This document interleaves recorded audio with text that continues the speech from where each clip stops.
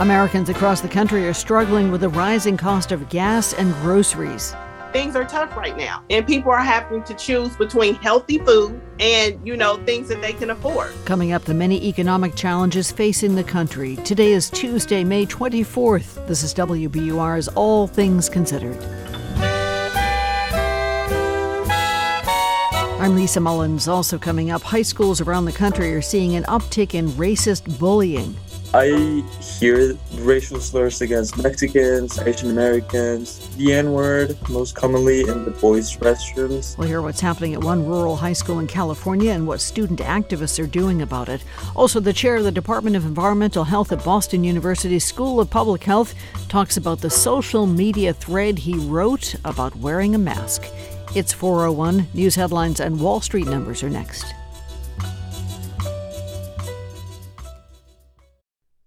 Live from NPR News in Washington, I'm Lakshmi Singh.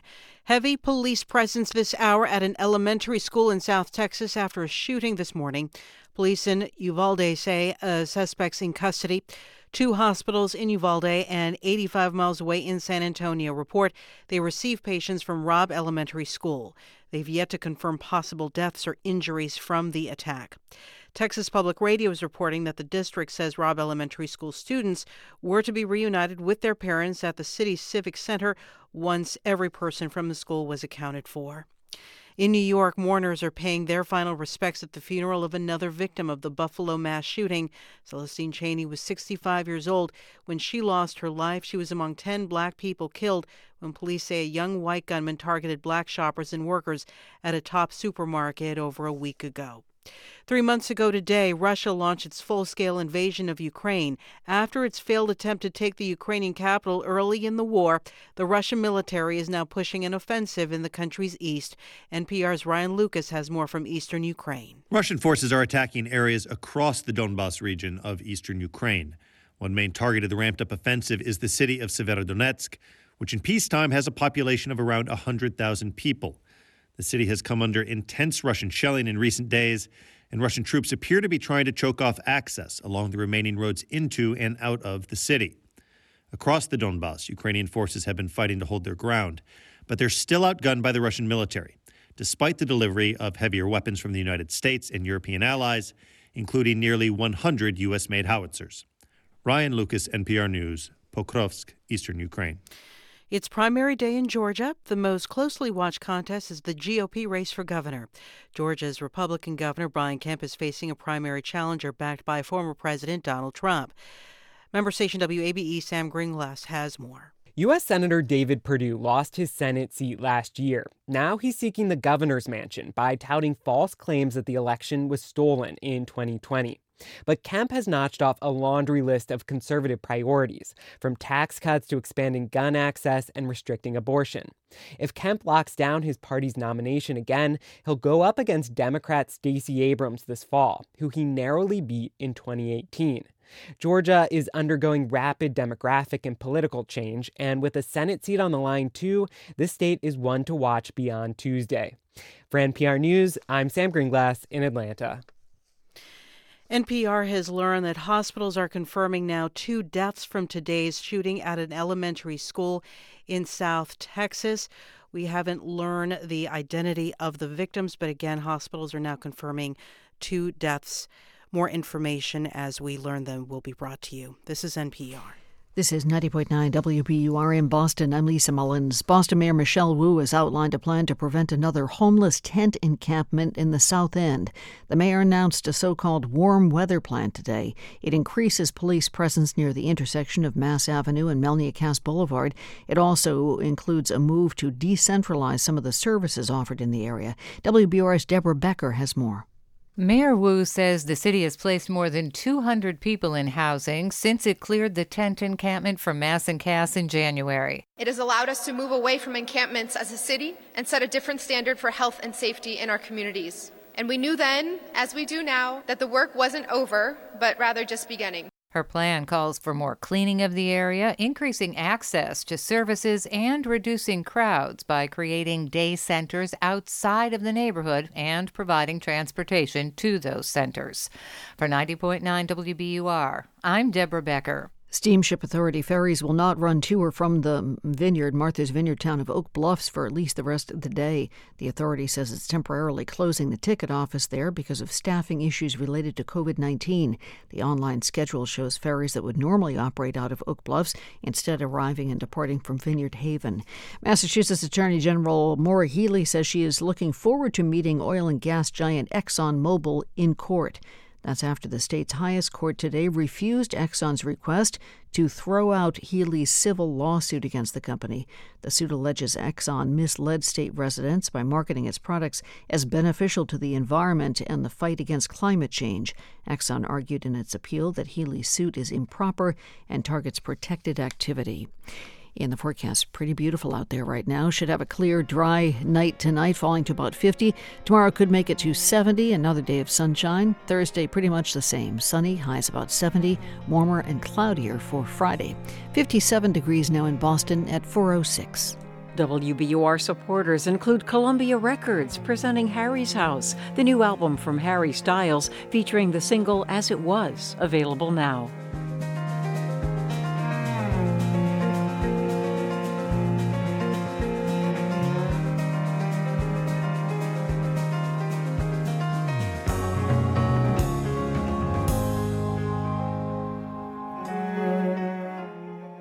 From NPR News, this is All Things Considered. I'm Elsa Chang in Culver City, California. And I'm Mary Louise Kelly in Washington.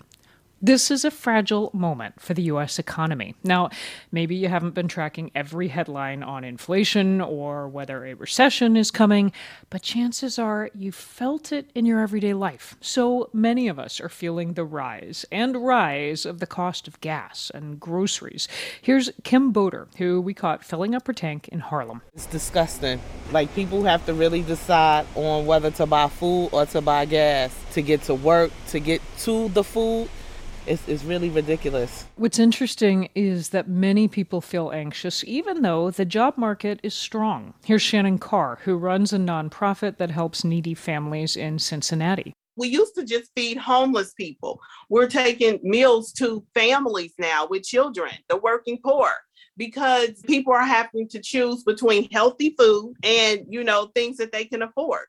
And another worry that the Federal Reserve's efforts to combat inflation could tip the economy into recession. Utah realtor Kenny Parcell says rising interest rates are already taking a toll on the housing market. This is real life stuff. This is young families, people that were barely getting in before, and the dream of home ownership, and they're watching it go away. From housing to food to transportation, we are going to talk through where the economy is right now with three NPR colleagues, Brittany Cronin, who covers energy, Chris Arnold, who reports on housing, and Scott Horsley, who covers the economy. Big picture. Welcome to all three of you. Good day, Mary Louise. Yeah. All right, Scott, you start. We'll go big picture first. We've mentioned inflation. We've mentioned how high prices are. Is that affecting what people buy?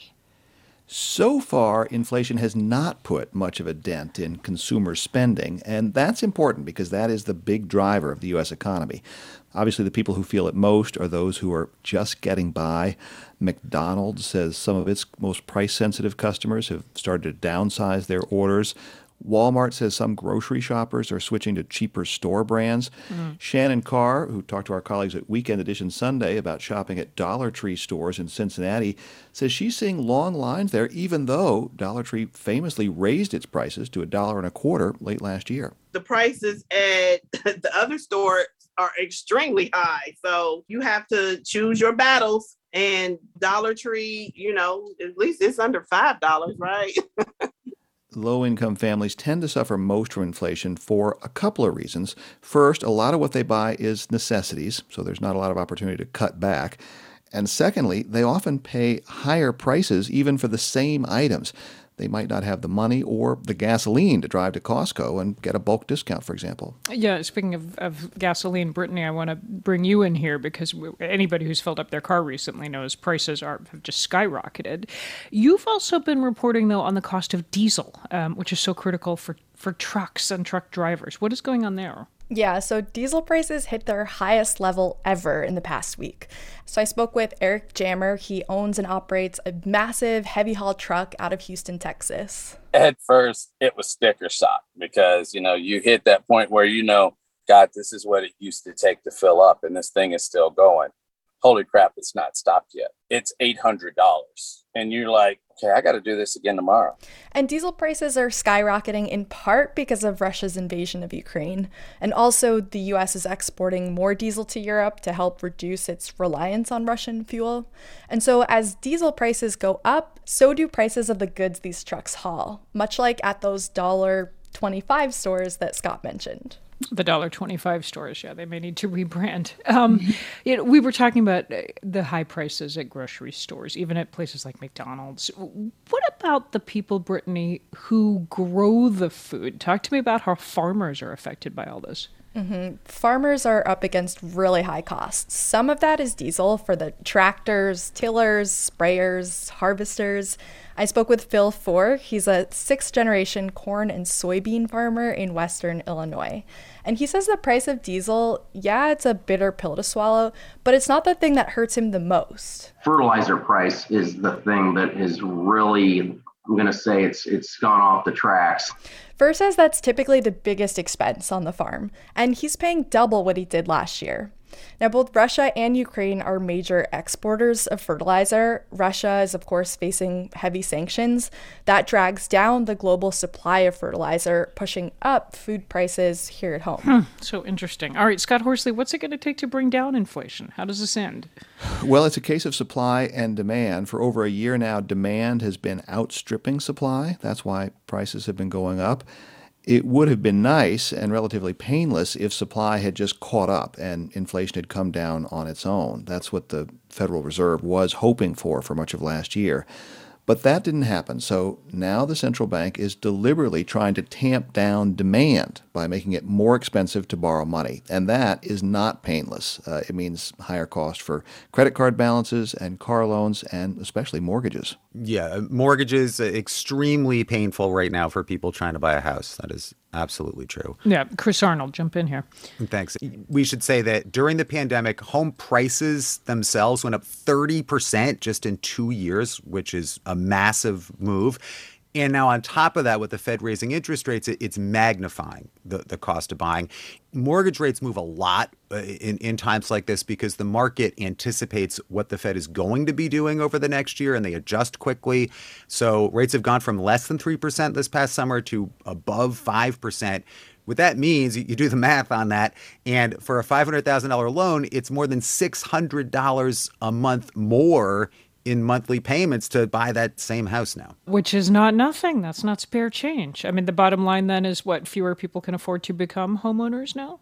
Right. And the numbers out today show that there are fewer people buying new construction homes.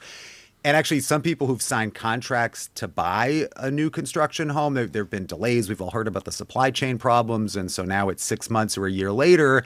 And they thought they could buy this house, but now rates are so much higher and they can't qualify to get a mortgage, so they can't buy the house. I talked to Kenny Parcell, a realtor in Spanish Fork, Utah, about this. We've had 10 people we've been working with that are canceling right now. There's a lot of tears shed on, you have real empathy for these people. But the problem is too, Chris, is rent prices are so high right now as well. They can't afford to stay in their rental. They can't afford to lose their construction deposit or their earnest money. They're in a real pickle. And he says he's got home buyers with deposits of upwards of $20,000, and they're worried they're going to lose that money because they're going to have to back out of buying these houses. I mean, I suppose the thing here is, Scott Horsley, I'm going to give you the last word. This is the system working, right? This is what the Fed is trying to do, is make it more expensive to borrow money because that's how they're hoping to cool off inflation. That's right. And the challenge is to cool off inflation without putting the economy itself into a deep freeze. The Fed has made it clear it's willing to tolerate some short-term pain if that's what it takes to get prices under control. One positive note, most Americans came into this year in relatively good financial shape with some extra money in the bank, so they do have some financial cushion to help them weather this rough patch. All right. Thanks to you all. We've been talking with NPR's Scott Horsley and Brittany Cronin and Chris Arnold. Thank you. Thanks, Mary Louise. You're welcome. All right, we're just 1 week away from the start of hurricane season, and federal forecasters are predicting a whopping 14 to 21 named storms this year. It's part of a trend of more destructive storms driven in part by climate change. Rebecca Hersher from NPR's climate team has more. Between 6 and 10 of the storms are forecast to be full-blown hurricanes, which is a lot. Rick Spinrad is the head of the National Oceanic and Atmospheric Administration, NOAA. NOAA is predicting an above-normal 2022 Atlantic hurricane season, which would make this year the 7th consecutive above-normal season. That's bad news for the millions of people who live in the potential path of a storm, which includes a huge swath of the U.S., from the Northeast to the Southeast and the Gulf Coast. Matthew Rosenkrantz is NOAA's lead hurricane forecaster. So hurricanes are anywhere from 200 to 1,000 miles across in their impact. So you can be even 1,000 miles from the coastline and have an impact. Flooding is a big impact, he says. Climate change is making storms rainier. That was on deadly display just last year with Hurricane Ida. It made landfall in Louisiana with powerful wind and rain and killed dozens of people there. Then it moved northeast across 9 states. Just last year, the remnants of Hurricane Ida caused torrential rains and flash flooding that killed 13 New Yorkers in basement apartments. That's New York City Mayor Eric Adams. And to underscore how widespread hurricane risk really is, NOAA announced its 2022 hurricane forecast in New York City, not exactly the place most Americans think of when they think of hurricanes. As for why we find ourselves staring down another destructive hurricane season, there have always been cycles of more and less active hurricane seasons.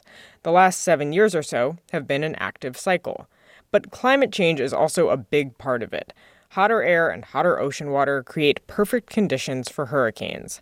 And Matthew Rosenkrantz says this year the water in the Gulf of Mexico could be extra hot because of something called the loop current. It's an area of warm water that kind of breaks off and moves from east to west across the Gulf of Mexico. Imagine a river of hot water looping into the Gulf of Mexico, and then a blob detaches and just sits there, right in the path of any hurricane that's headed toward land. If a storm does form and move across that area, it's kind of like moving onto like an area where it can be kind of supercharged really quickly. That could mean storms that get big and dangerous very quickly, too quickly for people to evacuate. Or it could help create storms that dump catastrophic amounts of rain, like Ida. Federal forecasters are clear. Get ready for a tough hurricane season. It starts June 1st and runs through November. Rebecca Hersher, NPR News.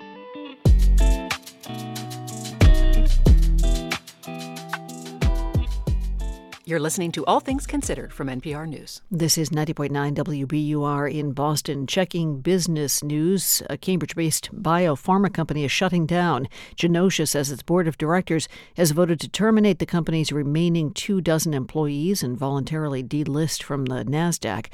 Genosha focused on developing drugs for cancer, herpes, and pneumonia. The shutdown comes as investors have been broadly pulling back from funding biotech companies. And on Wall Street today, a mixed day. The Dow managed a 0.15% gain. That's 48 points. It closed at 31,929. S&P and NASDAQ both came out on the downside. The S&P fell about 0.75% to finish the day at 39.41. The NASDAQ tumbled more than 2.25% to close at 11,264. All the details on Marketplace at 6:30. It's 4:19.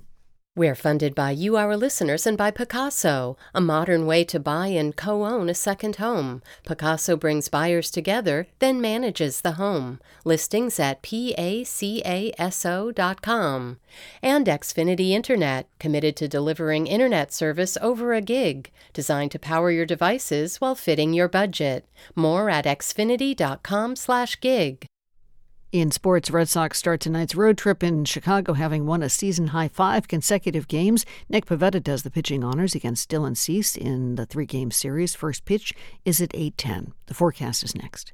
We're funded by you, our listeners, and by Cityside Subaru on Route 60 in Belmont, where the Love Spring event is underway, featuring the all-wheel drive Subaru Crosstrek. CitysideSubaru.com.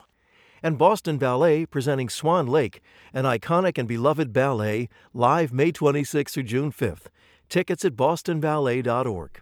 Clear skies through the evening and overnight tonight, down to about 50 overnight. Tomorrow, another day of sunshine, just about 70 degrees. And then for Thursday, ditto. Sunny, highs around 70. 57 degrees now under sunny skies in Boston. This is WBUR.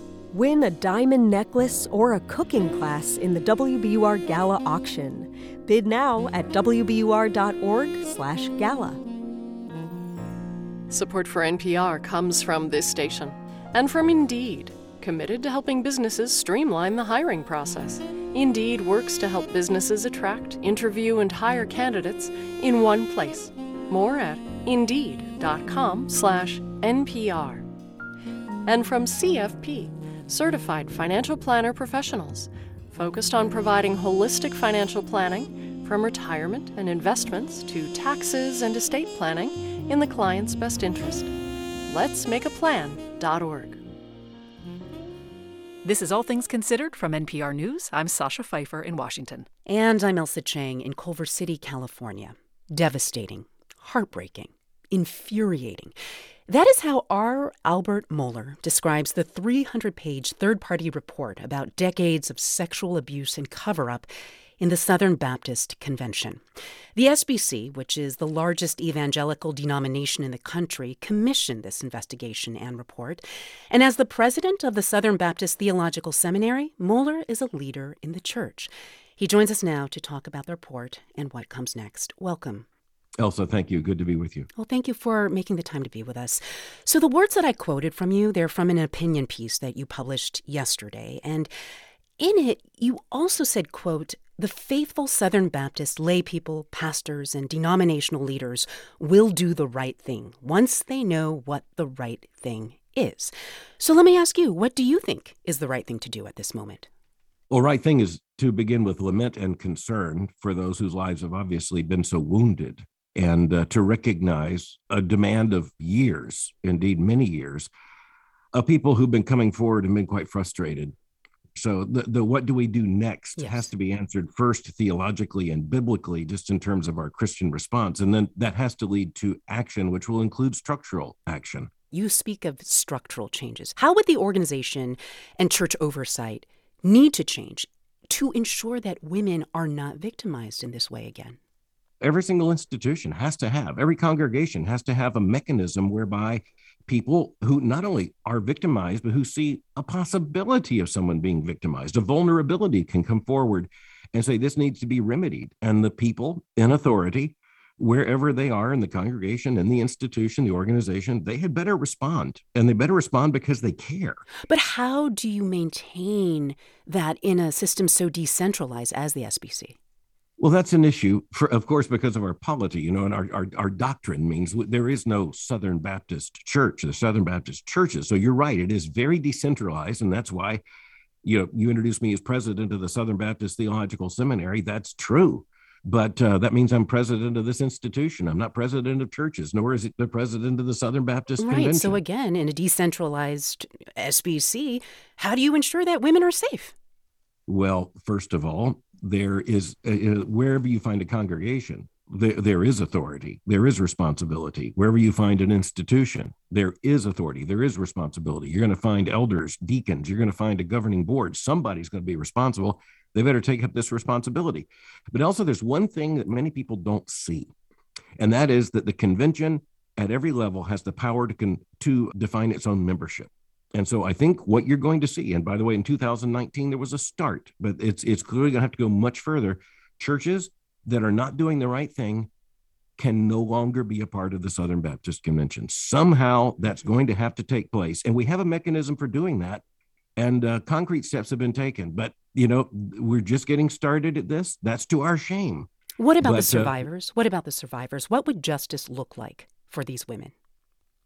I think that has to be taken case by case, but it has to be taken fully case by case. And so some of this eventually, I'm certain, will be an issue of litigation. I think some of this will be something that will be a part of conversation between churches and Christian organizations and ministries and people who've been hurt and victimized or made vulnerable.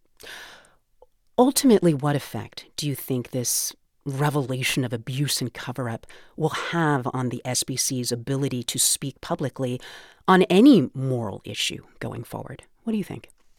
Well, it certainly is a challenge to Southern Baptists. It's mostly right now a challenge as to what we do before a watching world.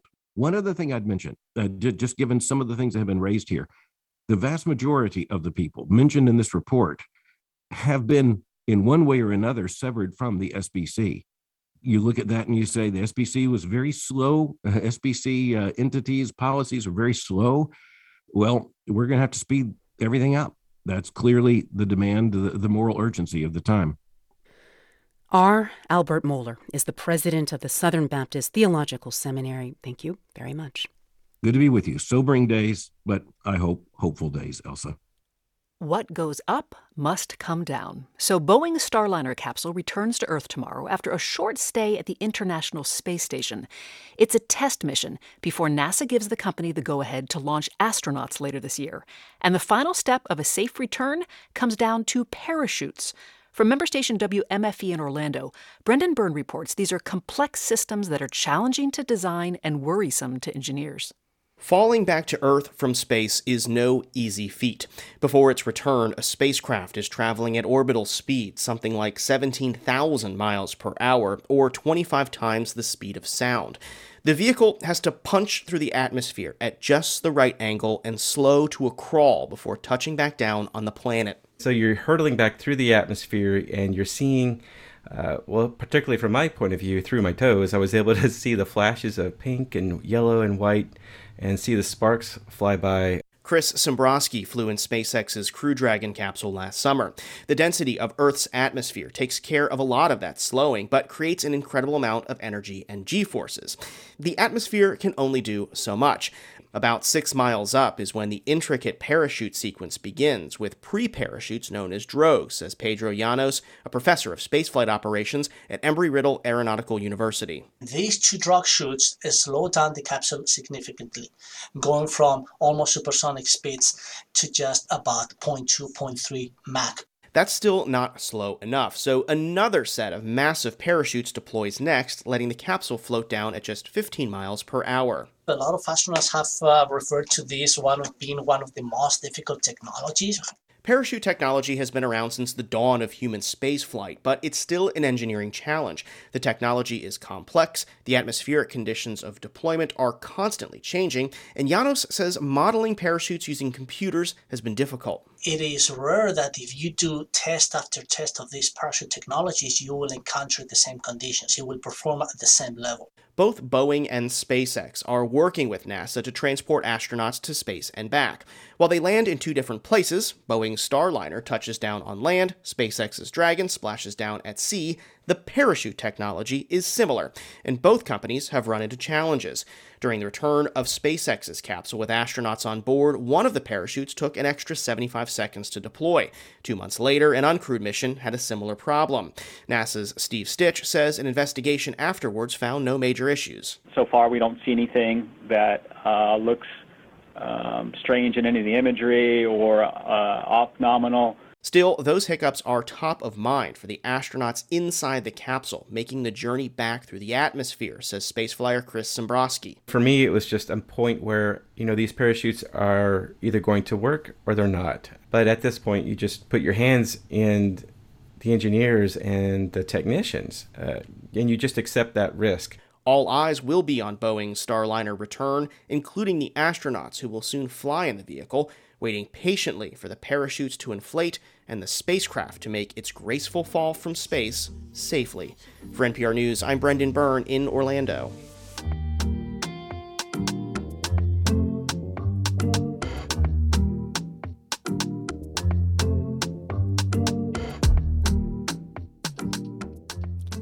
This is NPR News. This is 90.9 WBUR. In the forecast, look for clear skies continuing through the evening hours, then overnight tonight down to just about 50 degrees tonight.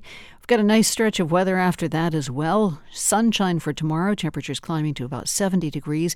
And then Thursday, pretty much the same thing. Sunny skies for the most part, with highs again around 70 degrees. It is 57 degrees now in the Boston area at 4:30. This is 90.9 WBUR. We're funded by you, our listeners, and by Semester Off, an education and wellness program in Wellesley, helping college students get back on track through academics, executive functioning coaching, and yoga. SemesterOff.com. And Liz Linder Photography, creating portraits and stories for life and work. Pictures talk at LizLinder.com. It's an urban farm, it's an urban greenhouse, and this is an urban problem. Around New England, people are fighting climate change by eating and growing food sustainably. What we expect as a result of climate change is extreme precipitation. And as long as we route it, store it, save it, then it can turn into extreme food. So both of our neighbors get a lot of veggies from here. To learn what you can do, sign up for our newsletter, Cooked. Go to wbur.org/cooked. Live from NPR News, I'm Janine Herbst. In Texas, at least 2 people are dead, nearly a dozen are injured after a shooting at an elementary school about 85 miles from San Antonio. Uvalde Memorial Hospital says 13 children arrived at their facility. 2 had already died. Authorities say a suspect is in custody, but no further details have been released. The CDC says some COVID-19 patients who take an antiviral pill may see their symptoms return after completing the course. As NPR's Ping Wong reports, that doesn't mean people shouldn't take it. More than 600,000 people have taken Paxlovid, a 5-day course of antiviral pills that help stop people with mild COVID from progressing to severe disease. Some of those people seem to fully recover, only to test positive and feel symptoms again 2 to 8 days after their initial recovery. The CDC says these rebound cases have been mild and tend to resolve on their own after a couple of days. Those who experience a rebound might still be contagious. The CDC says if your symptoms come back or if you test positive again, you should restart isolation for 5 days. Still, health officials say the benefits of taking Paxlovid outweigh the risks. For COVID patients with risk factors, it can keep them from getting seriously ill. Ping Huang, NPR News. At the World Economic Forum in Davos, Switzerland, Special Representative Envoy for Climate John Kerry says Russia's war in Ukraine shouldn't derail global climate goals. I think we should be hopeful and optimistic that if we make the right choices here, we can win all of these battles. We can do what we need to do with respect to Ukraine. We can do what we need to do with respect to the climate crisis. He also urged the world to reduce greenhouse gas emissions by deploying the latest technology and called for more countries to commit to limiting the rise in the global temperature. Wall Street ended the day in mixed territory. You're listening to NPR News. This is 90.9 WBUR in Boston. I'm Lisa Mullins. Massachusetts Education Commissioner says he wants to work with Boston Mayor Michelle Wu on a path forward for Boston public schools. Jeff Riley's comments today come a day after the state released an audit highly critical of the city's school district. As WBUR's Kara Young reports, Riley stopped short of proposing a state takeover of the school system. Riley is giving city officials about a week to provide him with a statement of assurances on how they'll address the operational issues that the district review raised, including problems with bus transportation and poor quality of school facilities. But community groups in Boston say they're frustrated by the lack of specifics from the state about possible solutions. Charlie Kim is with the Special Education Parent Advisory Council. Commissioner Riley said, every option is on the table. Great. Can you list what those options are? Because if you're putting it on the table, that means you have an idea of what they are. Kim adds he is still optimistic that change to student services is possible, especially with the city's budget surplus and growing parent engagement. For 90.9 WBUR, I'm Carrie Young. The state's Department of Transportation is seeking federal funding for some big construction projects. The state said today it has applied for federal grants to help cover the cost of replacing the bridges to and from Cape Cod. It also applied for a grant to partially fund the straightening of the Mass Pike through Alston.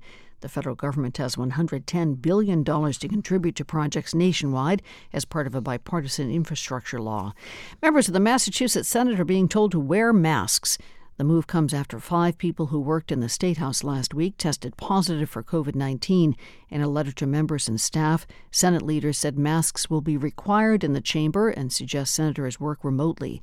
The Senate is expected to vote on the fiscal year 2023 budget by the end of the week. They have the option right now of working remotely or coming to the State House. In the forecast, clear and dry tonight, down just a bit, lows about 50, and then tomorrow should be about 20 degrees higher, topping out at 70. Sunshine. Thursday, sunshine's back, around 70 once again. 57 degrees now in Boston at 4:35.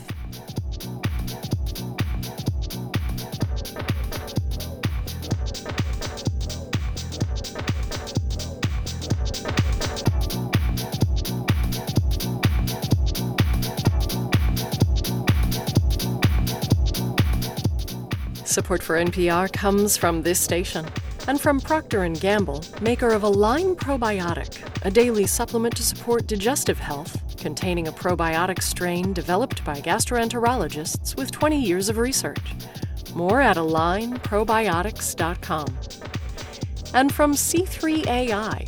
C3 AI software enables organizations to use artificial intelligence at enterprise scale, solving previously unsolvable problems. C3 AI is enterprise AI.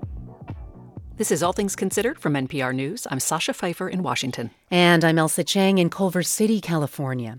2 years ago, in the wake of the murder of George Floyd, Congress ordered the Pentagon to rename Army bases that had been named for Confederate officers. All these bases are in the South, and today a special naming commission released its recommendations for their new names. Jay Price of member station WUNC has been following the process, and he's with us now. Welcome. Hey, Elsa. Thanks for having me. Well, thanks for being with us. So let's start with these new names. What are some of them?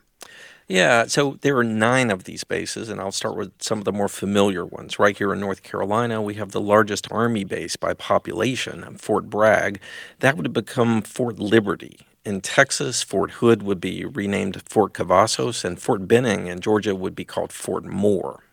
Okay, and is there any sort of pattern to these new names? Yeah, let me give you a few of the others. So there's Fort Gordon in Georgia, which would become Fort Eisenhower. Fort A.P. Hill in Virginia would be Fort Walker. Fort Polk, Louisiana would be Fort Johnson. And so these are either heroes or inspirational figures for the military, and they bring a lot of diversity. Several are women. There's a Native American hero, several black soldiers. Fort Bragg is the only one that wouldn't be named for a person. Oh, interesting. Talk more about some of the people that these bases are newly named after. I'm so curious. Sergeant William Henry Johnson, who Fort Polk would be named for, is a Black Medal of Honor recipient from World War I. Hal Moore was a hero of the Vietnam War, and his wife Julia fought for changes to improve the lives of military families. Fort Benning would be renamed for both of them and kind of a tribute to military families. General Richard E. Cavazos was the first Hispanic-American 4-star general and a Texas native. And, one thing to understand about all of this, part of the law that mandated the renamings was the commission needed to gather and incorporate input from base communities. So while the catalyst for this process was racial justice, several of the new names, like Hal Moore, are of white troops. An easy one for the commission maybe was Fort Novosel. There was widespread support around Fort Rucker for that name. Michael Novosel had an extraordinary service record in 3 wars and was a Medal of Honor recipient, and also a beloved member of the community after he retired. Now, Novosel was white, but William Cooper, the mayor of the nearby city of Enterprise, who was black, told me last year Novosel's race shouldn't matter if he's the best candidate. Well, if we can go back in time a little bit, remind us how these bases ended up with the names of Confederates on them. Yeah, many of these bases date to World War I. There was a big push to build bases for that war, and to appease Southern sensibilities, apparently, the federal government decided to allow local input. The topic wasn't a big priority, the war was, and the sense is the Pentagon didn't spend a lot of thought on it. The U.S. military is, of course, really diverse, and for many it's an ongoing problem to serve on bases named for men who fought for slavery and who in many cases owned slaves. Also, it seems almost arbitrary the way the names for some of these were chosen. For example, many historians are puzzled as to why Braxton Bragg was chosen as the namesake for Fort Bragg. He's believed to have been a terrible leader, even if you can somehow put aside as service to the Confederacy. All right, that is Jay Price of WUNC. Thank you, Jay. Thanks for having me. Racist bullying on high school campuses is on the rise.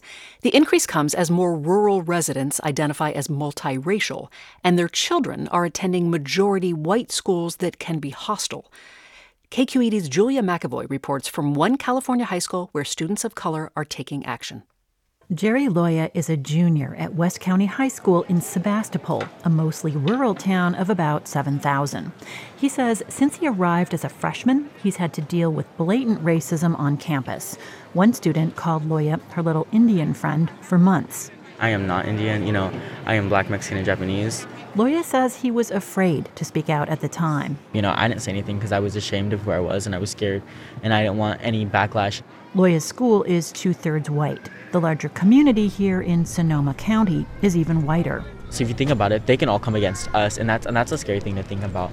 So Loya put up with it. So have others.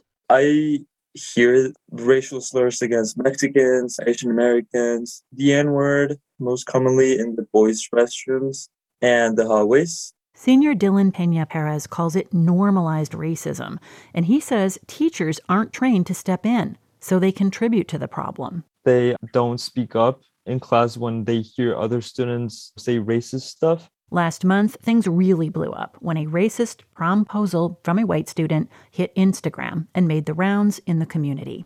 Jerry Loya saw the post. It said, if I were Black, I'd be picking cotton, but I'm not, so I'm picking you. It's just blatant racism. She wasn't even trying to hide it. The racism at this high school isn't isolated. Recent data shows about a quarter of all students ages 12 to 18 saw hate words or symbols written in their schools, things like homophobic slurs and references to lynching. At West County High, after the racist promposal went public, Principal Shauna Ferdinandson's office phones began ringing off the wall from people throughout the community. Everybody in every demographic of student showed up in arms about what they were looking at. But the truth is, this school district has been failing minority students for years. The U.S. Department of Education's Office of Civil Rights took aim at the school in 2016 after another student of color complained of racist bullying. School officials did not do enough to stop the behavior. Ferdinandson had just come in as vice principal then. She says she fully complied with the settlement, building lessons about racism and empathy. She admits progress stalled during the pandemic, but insists she took quick action against the students behind the recent racist promposal. We had consequences around all of that. And we've told everyone that we are dealing with this. Student activists are not convinced. They organized a sit-in. About 300 students out of some 1,500 walked out of class wearing white T-shirts with anti-racist statements written in red ink. They are clear on what they want: make ethnic studies a graduation requirement immediately, and more severe consequences for racist behavior. Students began attending board meetings, calling out school leaders, and demanding the trustees remove historic plaques that were donated to the school in 1935 by a group that fought to keep ethnic minorities, especially Japanese Americans, out of California.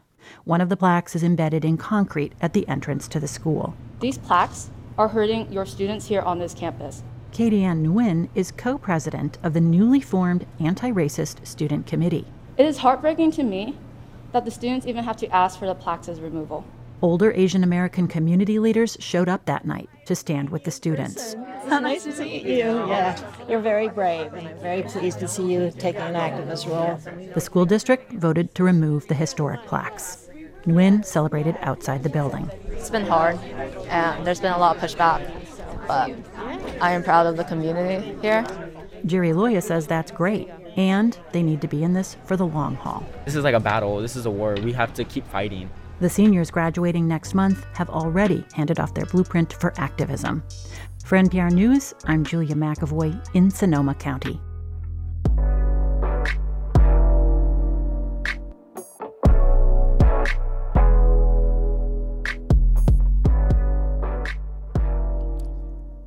You're listening to All Things Considered. Because it is 2022, Our next guest went viral for wearing an N95 mask alone in his office during a Zoom meeting.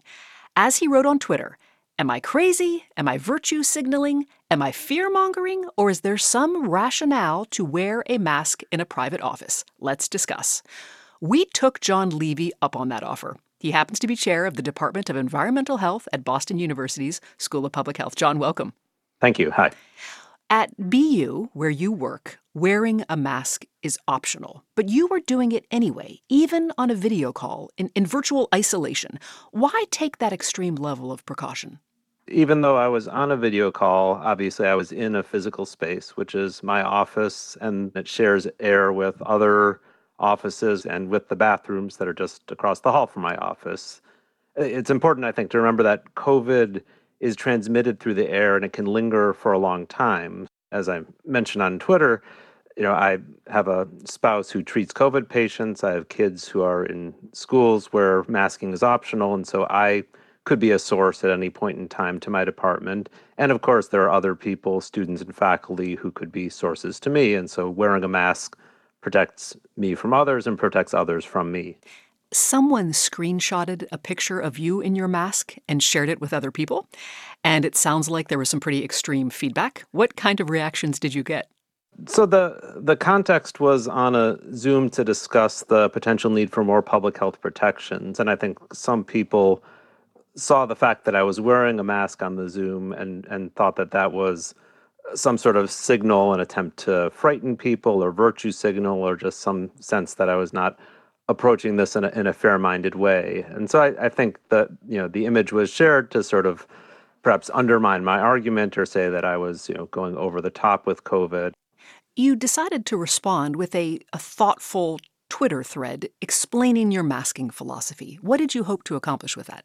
I really had a few goals. I wanted people to understand that COVID is mostly in the aerosol phase, which means very, very small particles that stay in the air for a long time. I also wanted to get across a very practical side of things that, a good high-quality mask is very effective and actually can be very comfortable and affordable as well. And there's not a lot of downside to wearing a mask in a setting like that if you have a good mask. I think the other thing I really wanted to try to get across, though, was more about the human side of things, not just the science side of things. And, right now we should try to act with a little bit more grace and assume the best of people and assume that people who are wearing masks have very good reasons to do so. And, by the way, a good reason to do so is to simply say, I don't want to get COVID and I don't want to give COVID to others. We've reached a point in the pandemic where many people feel done with it, but other people are still quite concerned. And so maybe inevitably there's going to be some clashing of COVID philosophies. How do you think we learn to all get along in a situation like that and accept our decisions without ridiculing one another? I think my hope has been that we could get to a place where we think about masks or other public health protections as just simple tools to be used at some points and not to be used at others. That's not the same as a lockdown. We're not shutting down society. We're just taking a targeted measure to try to reduce transmission. And then when we get to a better place, the mask can come off. John Levy is chair of the Department of Environmental Health at Boston University's School of Public Health. John, thank you. Thank you.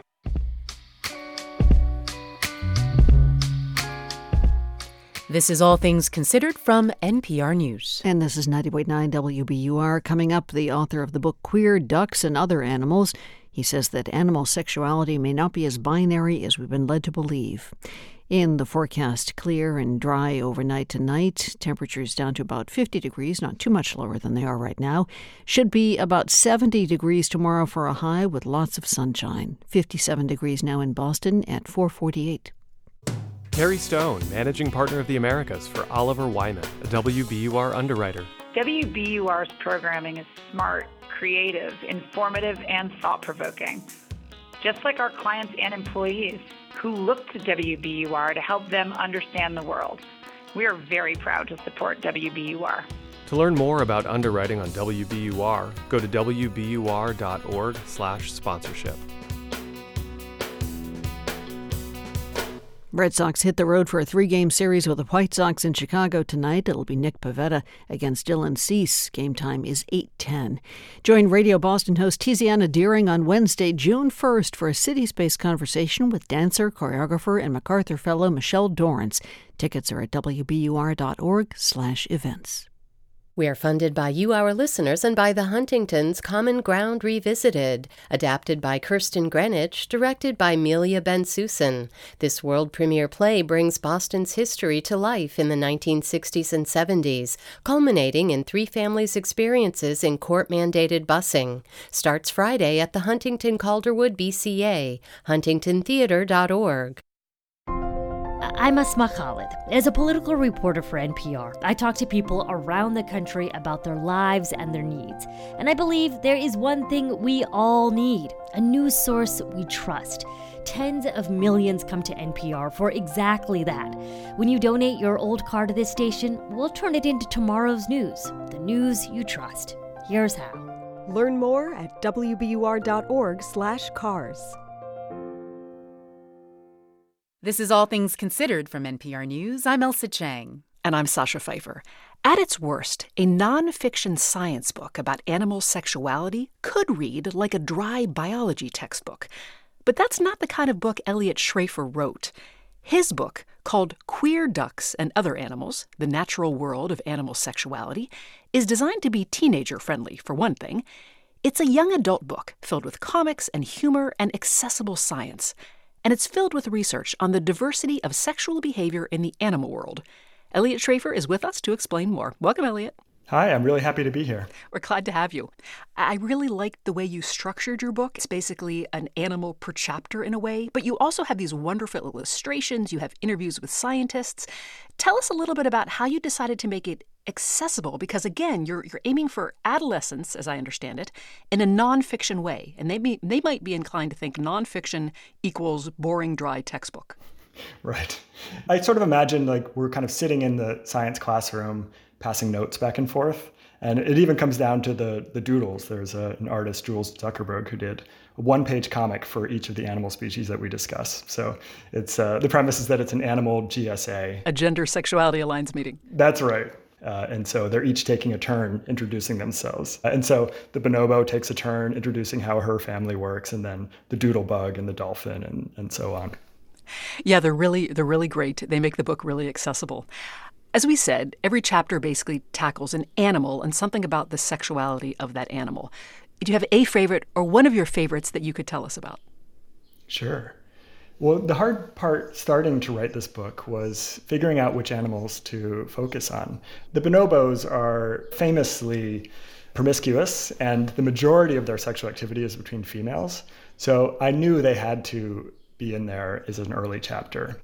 What's interesting about these animals are they, as you said, they're very promiscuous. I mean, there's almost this orgy-like way about how they behave sometimes. Yes, and what was so interesting in the early studies about bonobos, they're really fairly new to science. We used to call them pygmy chimpanzees and just thought they were small chimps and that was it. And it wasn't until the 90s and the 2000s that we started really studying them. And sex, and in particular same-sex sexual activity in bonobos, is a way to avoid conflict and to smooth over feelings after a conflict. There was a really fascinating study where they gave honey, which is a really desirable food source, to a group of bonobos and to a group of chimpanzees, and saw how they reacted differently. And chimpanzees, the strongest males, grabbed the food source and handed it out to their allies. And then in the bonobos, they all circled the honey and none of them touched it. And they all got very, very anxious about how this food was going to be split up. And then rather than starting eating, they started an orgy. They just all started having sex. And this is between males and males, males and females, and females and females. And then once they were blissed out and calm, that's when they started to eat this food. And chimps and bonobos are tied as our closest relatives, so it's a great metaphor for the two ways that we can also look at human nature. There's also a chapter that I found interesting about bulls, and a lot of bulls are used for breeding. They're used to inseminate females, and sometimes the bulls have to kind of get in the mood. The handlers help them get in the mood, and what's interesting is they often bring in other males to do that, and it's effective. And I thought that was very interesting. Tell us why you chose that example.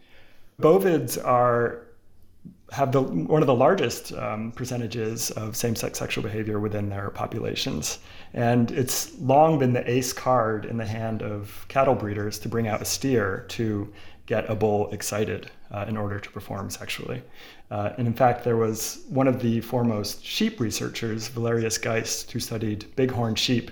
In the 1960s, he was in the wild observing these bighorns and saw that they basically live in an entirely homosexual society until the age of 6 or 7. The males are off by themselves, having frequent intercourse.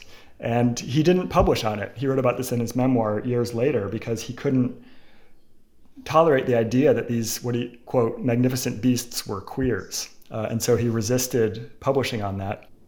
We mentioned that the book includes interviews you've done with scientists, these little question and answer exchanges. I really like those. They not only added to the science of the book, but it was interesting that these types of professionals exist. Could you tell us about one that you think is most noteworthy? Sure. I wanted to expand kids' impression of who gets to do science, with gets in quotes there, that it's not just old guys in white coats, right? There's an upswell of young scientists who are doing some wonderful work around queer behavior and queer identities in animals. So one person I spoke to was a ecologist who has transitioned genders, is still actively figuring out their place within the broader world, and looked forward so much to the days when they could be just with their binoculars in the field, mud up to their ankles, just staring at moose. Because at that moment, the complicated navigation of all these identities just dropped away, and they were just part of nature. Like, they didn't have to explain themselves to the animals, and the animals had no concept of judging or shaming anyone for the choices that they were making around their gender identity. And I found that so moving, that there's a peace to be found, and a simplicity and a radical acceptance within nature. Elliot, you've written in your book that you are well aware, these are your words, well aware that this book is bound to be controversial. But on the other hand, you also seem to be trying to assure young people out there that this is not controversial at all. It's actually quite common in the animal world. Is that part of the message you're trying to send? Yeah, I think there's, some people will say, well, there's all sorts of things that animals do that humans oughtn't to be doing, right? That we shouldn't cannibalize our partners after we have sex with them, that we shouldn't be living on webs out in the wild, and that we can't just cherry pick which animal examples we choose to use. But that's really getting the argument of the book backwards. I'm not trying to argue for human behaviors from the ways that animals can behave.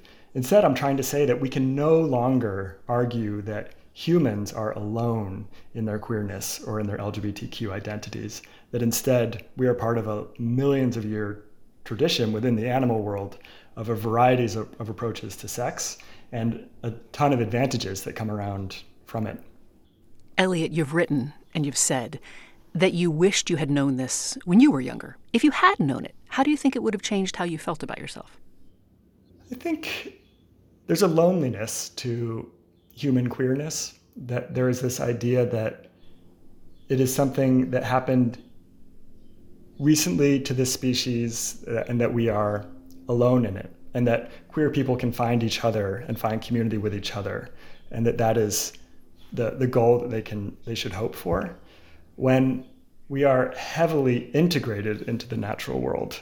And that is the part of the message that I think is lost, and that LGBTQ behaviors and identities are absolutely natural. That's Elliot Schrafer. His new book is Queer Ducks and Other Animals. Elliot, thank you. Thank you so much for having me. This is NPR News. Support for NPR comes from this station and from Progressive. Progressive Commercial Insurance protects small businesses from retailers to tradespeople, covering a variety of business needs with a range of coverages. More for entrepreneurs at progressivecommercial.com. And from Avast, a global cybersecurity company with more than 435 million users, Avast is dedicated to helping people take control of their safety and privacy online. Learn more at avast.com. And from Workday, An enterprise management cloud focused on providing organizations with a system to continuously plan for all what-if scenarios. Workday, the finance, HR, and planning system for a changing world. This is 90.9 WBUR. Boston is one of the best places to visit in the country. That's according to a top 30 rating from the U.S. News & World Report. The hub ranks number 22 on the list. Our neighbors to the north have us beat, though. Bar Harbor, Maine comes in at number 16. They're the only New England destinations on this year's list. If you're interested, by the way, Arizona's Grand Canyon takes the top spot. This is 90.9 WBUR. Clear tonight, just about 50 degrees. Sunshine tomorrow, highs around 70. It's 4:59. I'm here and now executive producer Carlene Watson, and this is 90.9 WBUR FM Boston, 92.7 WBUA Tisbury, and 89.1 WBUH Brewster. Listen anytime with our app or at WBUR.org. WBUR, Boston's NPR news station. Primary elections in Georgia today may offer clues as to how much influence the former president holds over the Republican Party.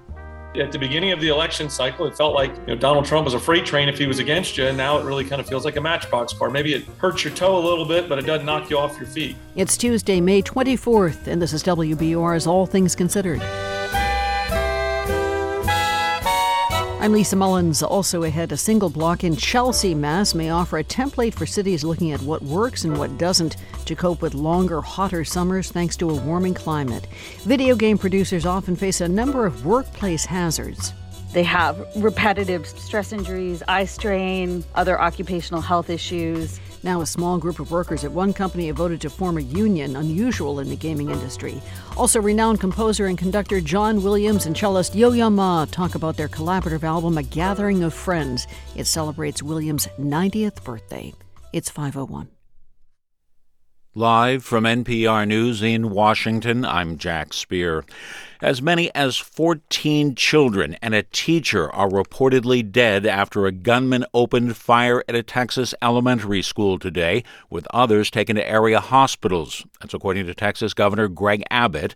The victims reported to have been shot at Robb Elementary School in Uvalde, Texas, a town of about 16,000 people, some 85 miles from San Antonio.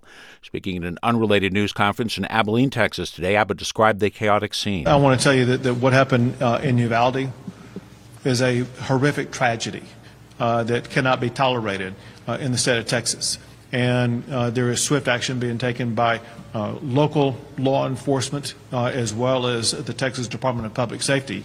They obviously now know who the shooter was, and the shooter is no longer alive. The deceased gunman has been identified as 18-year-old Salvador Rones, who was reportedly armed with multiple weapons. It's unclear whether all the injuries were a result of gunshot wounds. Republicans in Georgia today will decide whether to boot one of President Trump's biggest enemies from office that oversees voting in that state. As NPR's Miles Parks reports, incumbent Secretary of State Brad Raffensperger is facing a primary challenger who denies the 2020 election results. The race for Georgia's Secretary of State is already among the highest profile and expensive contests of its kind ever. After the 2020 election, then President Trump asked Georgia's Secretary of State Brad Raffensperger to find votes.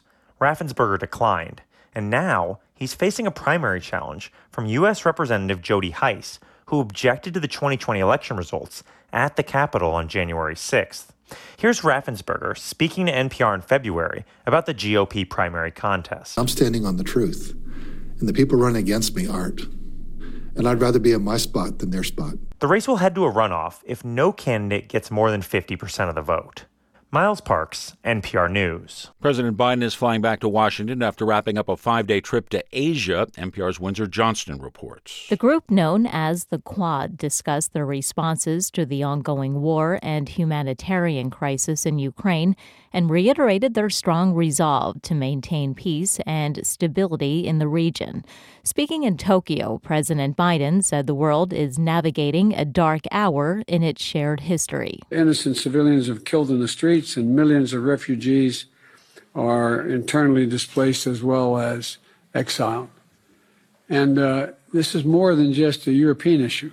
It's a global issue. The Quad also wrapped up today's summit with a joint statement vowing their steadfast commitment to a free and open Indo-Pacific that is inclusive and resilient. Windsor Johnston, NPR News. On Wall Street, the Dow was up 48 points. The Nasdaq fell 270 points. This is NPR. This is 90.9 WBUR in Boston. I'm Lisa Mullins. The Massachusetts Board of Education met today to go over the results of a new report on Boston public schools. The district received poor marks in a state review for its efforts to make improvements in special education, bus transportation, and other areas. The Department of Education and Secondary Education has considered placing the district under state receivership because of the problems. State Representative Liz Miranda was among those who spoke today in opposition to the idea. If we truly want to support our BPS family, I do not believe DESE is the answer. We need to have an open dialogue to fully understand the needs of our community. I believe more collaboration is needed rather than receivership, and I believe that that is the best way forward. State Education Commissioner Jeff Riley made no recommendations today regarding receivership. He says he plans to work with Mayor Michelle Wu to determine the next steps. Brigham and Women's hospital staff are much more likely to call security on black patients than white patients. That is according to a new study from the hospital published in the Journal of General Internal Medicine. The study was launched in response to George Floyd's murder by a police officer in Minneapolis 2 years ago. Lead author Dr. Yannis Valtis is a senior resident at the Brigham. He says data were adjusted for factors including age or whether a patient had a mental health condition. Even after you make all of those statistical adjustments, we were still about 40% more likely to call security on a black patient compared to a white patient. So that's a finding that concerned us, and it's something that all of us took very seriously. Valtis says the findings will shape broader efforts at the hospital to tackle racial disparities and deliver more equitable health care. State lawmakers will have a tighter deadline than expected to act on Governor Baker's proposed tax cuts. The Massachusetts House has set a July 1st deadline for the legislature's Revenue Committee to decide whether to endorse the package. It would ease taxes on estates and capital gains and provide breaks for renters, seniors, and low-income residents. Some lawmakers were angling for an extension to July 31st. Red Sox start tonight's road trip in Chicago, having won a season-high 5 consecutive games. Game time tonight is 8:10. Forecast clear and dry in the Boston area tonight, down to about 50.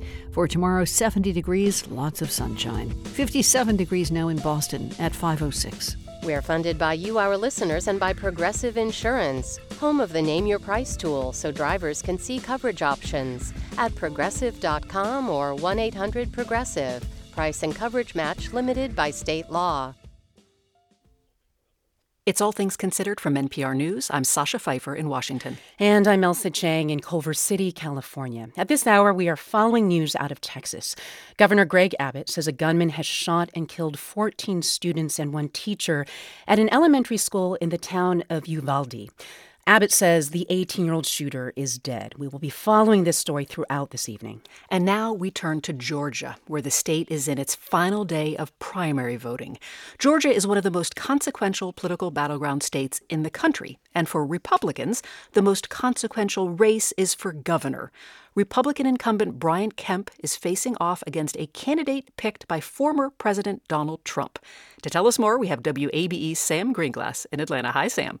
Hi, Sasha. Sam, let's go right to that gubernatorial race, the GOP primary for governor. The incumbent, Brian Kemp, is trying to fend off former U.S. Senator David Perdue. Why does this primary matter so much?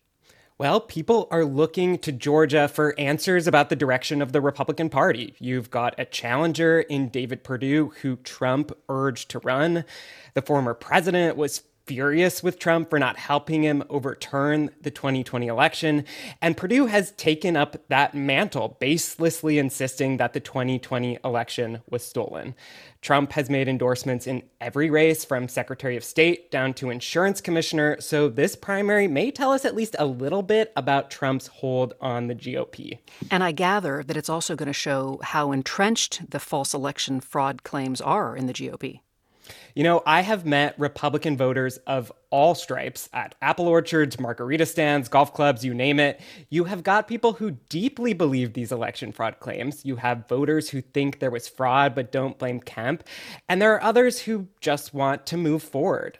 Georgia's Republican Lieutenant Governor Jeff Duncan, he is in that last camp.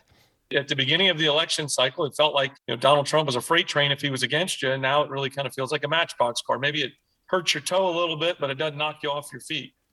Kemp is an incumbent with a record that most conservative politicians would dream of. And despite Trump's opposition, it's looking like he might avoid a runoff with Perdue. And Sam, whoever wins this will advance to go up against Democrat Stacey Abrams. That's the next step, right?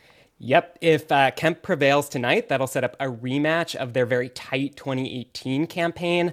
Since then, more than 1 million new voters have registered in Georgia, but Democrats are also facing really strong political headwinds with inflation, the pandemic. I actually asked Abrams about that this morning, and she told me that demographic forces alone will not be enough to guarantee victory. We have new people coming to the rolls, but we also have voters who've been here who for the first time believe it matters if they cast their ballot. And my intention is to make certain they have a reason to show up and to vote for their future. Abrams would be the first African-American woman to be governor in this country. And one thing to watch is how gender and race play into this campaign. Just yesterday, David Perdue said that Abrams, quote, demeans her own race. Abrams told me that Republicans are focusing on her because they're hiding from their own record. Sam, what are you hearing about actual voting, the process itself? The Secretary of State's office says that Georgia is on its way to record turnout for a midterm primary election. And so far, no widespread problems have we heard about, but this is the biggest election since Georgia passed a sweeping election law in 2021, including new rules for absentee ballots and drop boxes. I chatted with a few voters today, too, and heard about abortion from so many, including Linnea Bavick, a physics grad student. It's kind of hard to say, I'm happy because of, how things are going right now with losing some rights that I, never thought we would lose. But I feel like Georgia's changing really fast and people are more engaged politically, I guess. Georgia is right in the throes of all of the big debates our democracy is grappling with right now, and that is not going to end tonight. WAB's Sam Greenglass in Atlanta, thank you. Thank you. Cities struggling with longer, hotter summers tied to climate change may find inspiration on a single block near Boston. From member station WBUR, Martha Biebinger takes us to the Cool Block Project in Chelsea, Massachusetts. Chelsea is an urban heat island. Summer temperatures can be 20 degrees warmer than in leafy suburbs. So there were lots of candidates for this experiment. Boston University Associate Professor Madeline Scammell helped narrow the list. I actually brought a map to show you of some of the hot spots. So red, the little red dots mean hotter. Yes. Yeah. Scammell knows because her team placed temperature sensors in trees and on buildings last summer. Today, she's smack in the middle of a red zone on the chosen block. It is hot. We didn't need the monitors. I mean, I've walked every street in this city, and these are two of the hottest streets. You know, when your eyes squint and you're just uncomfortable. This particular block heats up a lot of people. There's a Boys and Girls Club and 10 multifamily buildings. The treeless streets and paved backyards bake residents and visitors, putting them at greater risk for heart disease, asthma, and stroke. The Cool Block Project aims to lower that risk with a package of changes, including the arrival of 47 new elm, crabapple, cherry, and hawthorn trees. Just gonna say a few words and then we can get planting. Maria Balin Power, with the Chelsea-based environmental group Green Roots, grabs the attention of more than 50 volunteers.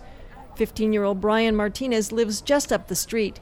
His boss told him about the project. When she said plant trees, I was excited. I was telling my mom I'm gonna go plant trees tomorrow. Chelsea's Director of Housing and Community Development, Alex Train, says getting rid of the black asphalt is next. So over the coming month, we're going to be reconstructing the roadway and the sidewalks that we're walking on and installing a light-colored asphalt. Corners of the block will become in-ground planters that capture stormwater and support native shrubs. The city is negotiating to install a white roof on the Boys and Girls Club. Train says a white roof on a city elementary lowered the surface temperature there by 20 degrees. And that reduces surrounding air temperatures upwards of 7 to 10 degrees in the summertime. So the white roof and new pavement could help cool the area more quickly. The trees are a longer-term investment in shade. Chelsea's Cool Block will be loaded with pretty much every heat intervention other cities are trying individually. Ariana Medell, who studies heat and urban design at Arizona State University in Phoenix, says it makes sense to concentrate cooling in rising hotspots. The heat that's the norm here could be elsewhere in the future, right? Because places are getting hotter. So it's important to test these strategies locally because what works in Phoenix may not work in Boston. Planting trees and adding a small park to one city block may seem like an ineffective way to tackle climate change. But Maria Balin-Power with Green Roots says it works. That has really been an approach that we take in a lot of our projects, is sort of piloting small scale and ensuring that we can then replicate those models to really have a much broader impact. And doing something now, when climate reports are delivering a lot of doom and gloom, helps her cope. Some days we feel like, what, are we really having an impact? Like, is this really gonna prevent the climate crisis? And I think that it's no longer about preventing it, but it's more about protecting the most vulnerable communities. Researchers will monitor temperatures during warm seasons for the next few years to see what works. For NPR News, I'm Martha Biebinger in Boston. Whether you're the friend who hates pickles or the one sneaking them off everyone's plates, you probably know the name Vlasic. Dad, when are you going to eat that pickle? When am I going to eat this pickle right here? Thanks, Dad. Vlasic started out as a creamery business in the early 1900s, then expanded to pickles.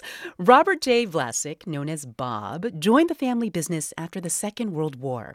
But be sure and pick the perfect pickle. Pick a Vlasic. The perfect pickle for piking it up. Before long, the popularity of these pickles eclipsed Vlasic's other products. But that wasn't just because Vlasic gherkins and sauerkraut and other briny foods made consumers' taste buds happy. It's because Bob Vlasic was serious, very serious about making sure his company didn't take itself too seriously. That's right. He decided pickles were a fun food, and he lived by this. He thought pickles were funny and spent years collecting jokes about them. You can find a bunch of them in his book, Bob Vlasic's 101 Pickle Jokes. Elsa, brace yourself. I'm going to tell you one of them. You ready? Oh, my God. Go. It's kind of a dad joke. I'm already laughing. Hey, Elsa, what's green and pecks on trees? Geez, I don't know, Sasha. Woody woodpickle. When their business was growing, Vlasic spent a lot of money on advertising, often more than all their competitors combined. And they made sure to focus on the fun. Picture that iconic Vlasic stork, the one on all its jars. He wears a mailman hat and he holds a pickle like a cigar. That stork became the Vlasic mascot in 1974. It's a Vlasic. Vlasic. That's the tastiest crunch I've ever heard. Now, a stork might not strike you as the obvious choice for a pickle company mascot, but this was after the post-war baby boom. And the story goes that the stork got into the pickle business since the baby business bottomed out. Mom, the stork's here. Oh, no. Oh, my gosh. I'm not expecting. It says right here, Vlasic sweet gherkins for the Perkins. But I thought the store... Certainly, but with the birth rate down and the Vlasic pickle sales up, I deliver Vlasic pickles now. Oh, my. Bob Vlasic helped grow the company into America's #1 pickle provider and helped shape America's eating habits around them, too. In 1933, per capita pickle consumption was around 2 pounds per capita. By 1978, that number had grown to 8 pounds. Test Vlasic yourself and see why it's America's #1 pickle. Aren't you the Vlasic stork? Well, I'm certainly not Mother Goose. Bob Vlasic said his success came because their competitors were manufacturing-oriented, but Vlasic came in as the opposite, as marketers who manufactured products so that they would have something to sell. So that's where pickles come from. Robert J. Vlasic died at his home earlier this month in Bloomfield Hills, Michigan. He was 96 years old.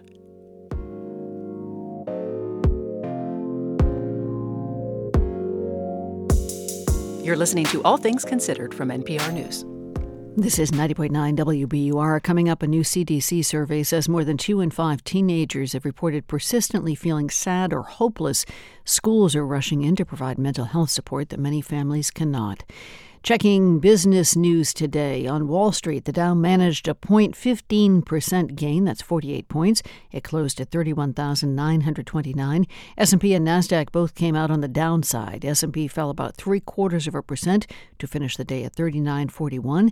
NASDAQ tumbled more than 2.25% to close at 11,264. Details coming up on Marketplace at 6:30. It's 5:19. We're funded by you, our listeners, and by Brookline Bank, where financial solutions are crafted to the needs of your business and delivered with a hands-on approach committed to your success. Learn more at brooklinebank.com. And Cityside Subaru on Route 60 in Belmont, where the Love Spring event is underway, featuring the all-wheel drive Subaru Crosstrek. CitysideSubaru.com. Tufts Medical Center in Boston says it plans to eliminate 118 jobs when it closes its inpatient pediatric units in July. The hospital says each of the roughly 100 nurses affected has found a new job within the Tufts medical healthcare system or at Boston Children's Hospital. Tufts plans to refer pediatric patients to Children's Hospital for care. The forecast is next. We are funded by you, our listeners, and by the Jennifer and Robert Waldron Civic Fund, supporting education, equity, and truth. And weneedavacation.com, specializing in vacation rentals for the Cape and Islands, where vacationers book directly with homeowners. weneedavacation.com. A nice, clear, dry night ahead tonight. Temperatures just about 50 degrees. Tomorrow, highs of about 70 degrees. Sunshine. Looks like a beautiful day. Same thing for Thursday. This is WBUR. Win a farm share from Sienna Farms or a Sunbug solar installation in the WBUR Gala auction. Bid now at wbur.org/gala. Support for NPR comes from this station. And from Raymond James, a firm focused on transforming lives, businesses, and communities through tailored wealth management, banking, and capital markets solutions. Learn more at raymondjames.com. And from Indeed, committed to helping businesses attract, interview, and hire candidates all in one place.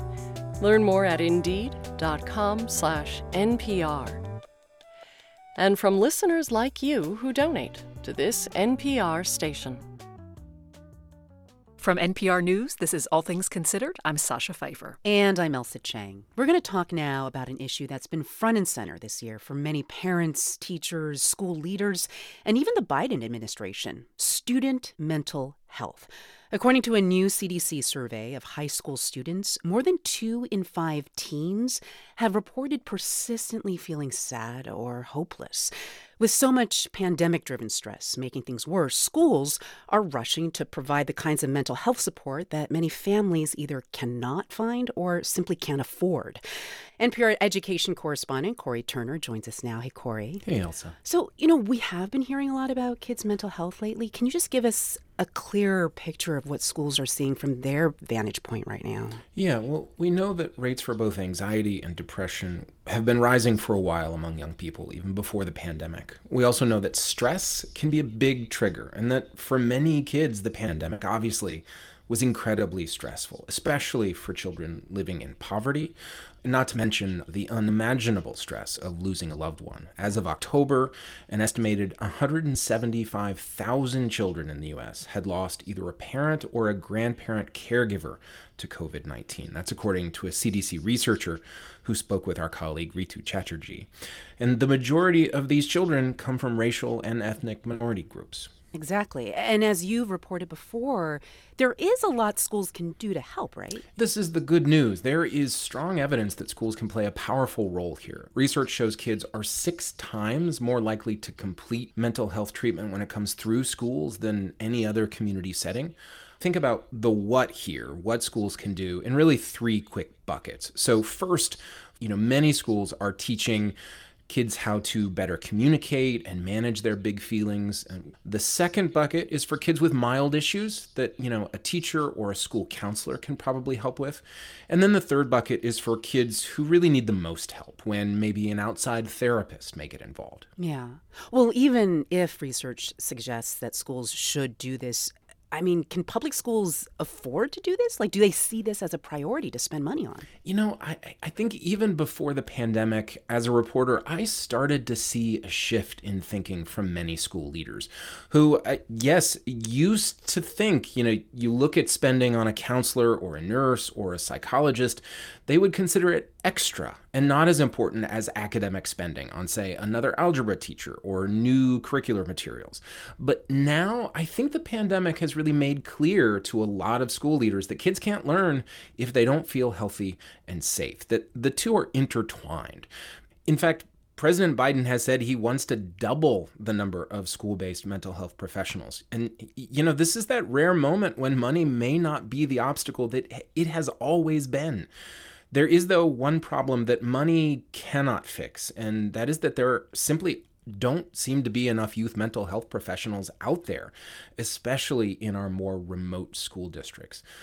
I want to play a story now that is about this very challenge. It comes from member station reporter Min Xian in State College, Pennsylvania, and she's going to take us right into a classroom.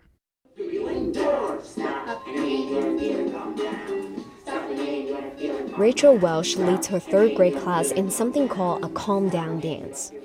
It's part of an effort in her district to focus more on social-emotional learning. Welsh teaches at Moshannon Valley Elementary School in rural Clearfield County, Pennsylvania. Every Wednesday, her students learn about emotions and self-regulation skills, like taking a timeout or counting down when they feel overwhelmed. Today you'll learn more about feelings. You'll find out what happens in your brain and your body when you feel strong feelings, and how to notice the feelings. You need your brain. John Zeziger is superintendent of the Moshannon Valley School District. He says even before the pandemic, the district knew it needed to provide students and families with more social and emotional supports. He had hoped to do that by hiring a social worker, but filling that job opening hasn't been easy. In the absence of a trained professional, the district started asking teachers like Welsh to spend more classroom time on social-emotional learning. More than half of the district's 800-plus students come from economically disadvantaged backgrounds.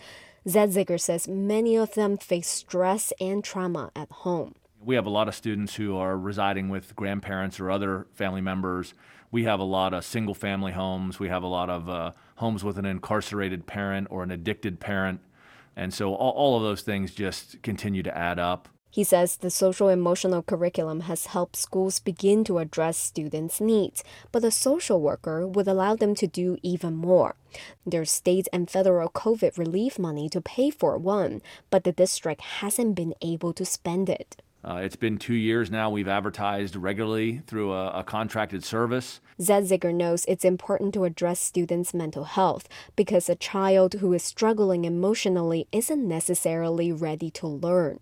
Jen Kreisman of the National Association for Rural Mental Health agrees. Sure, we can get the child to school, but how do we get the child to be able to be present, to be educated, to be available for the resources that are being taught to them throughout the course of the day? Kreisman says she's glad to see Moshannon Valley prioritizing social-emotional lesson plans, especially for younger grades. The earlier, the better. Parent Melissa Alensky says her son JJ started social-emotional lessons in the first grade. He's now in third grade, and she's seen him use the calming exercises he learned in the classroom. I've heard him say, like, if he's frustrated with something, like, I need to take a belly breath. That is not something he got from our house, but I know for sure that that's part of the second step curriculum. After 2 years of looking, the school district was finally able to hire a licensed social worker. She started in April. For NPR News, I'm Min Xian in State College, Pennsylvania.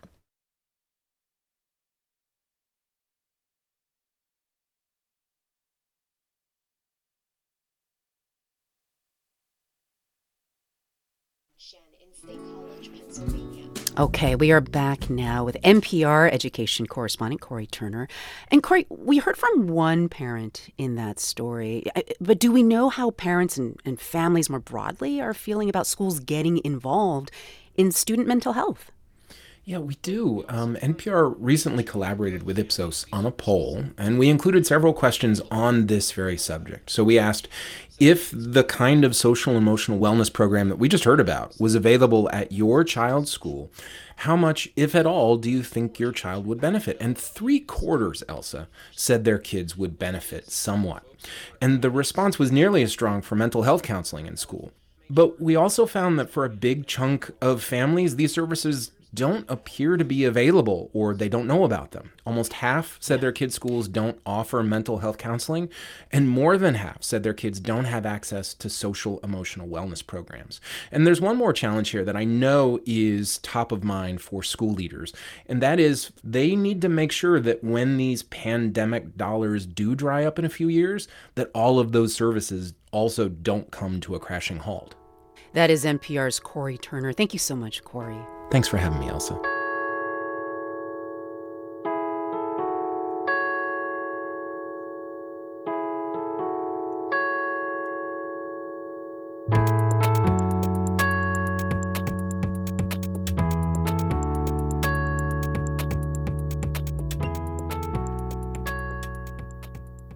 This is NPR News. This is 90.9 WBUR in Boston. Our stretch of comfortable May weather continues. Tonight, clear, just some light breezes down around 50. And for tomorrow, sunshine, temperatures up to about 70 degrees. Then Thursday, the same thing, sunny and milder, around 70 once again.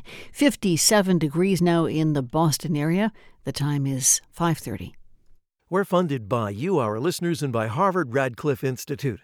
Animated by a legacy of promoting inclusion and a commitment to expanding human understanding, join Rachel Maddow, Donna Shalala, and others to explore education access and honor the trailblazing civil rights advocate Sherilyn Ifill, May 27th. radcliffe.harvard.edu/events. And Farmers to You, an online Vermont farmers market who believes that you can only trust your food when you know your farmers. farmerstoyou.com/WBUR. One of the biggest surprises of the war is how well Ukrainian forces have performed against Russia. Behind some of that is a little-known program built around the U.S. National Guard. Yes, we do increase actual combat capability of our partners, but what we really deliver is this notion of we really are coming into help.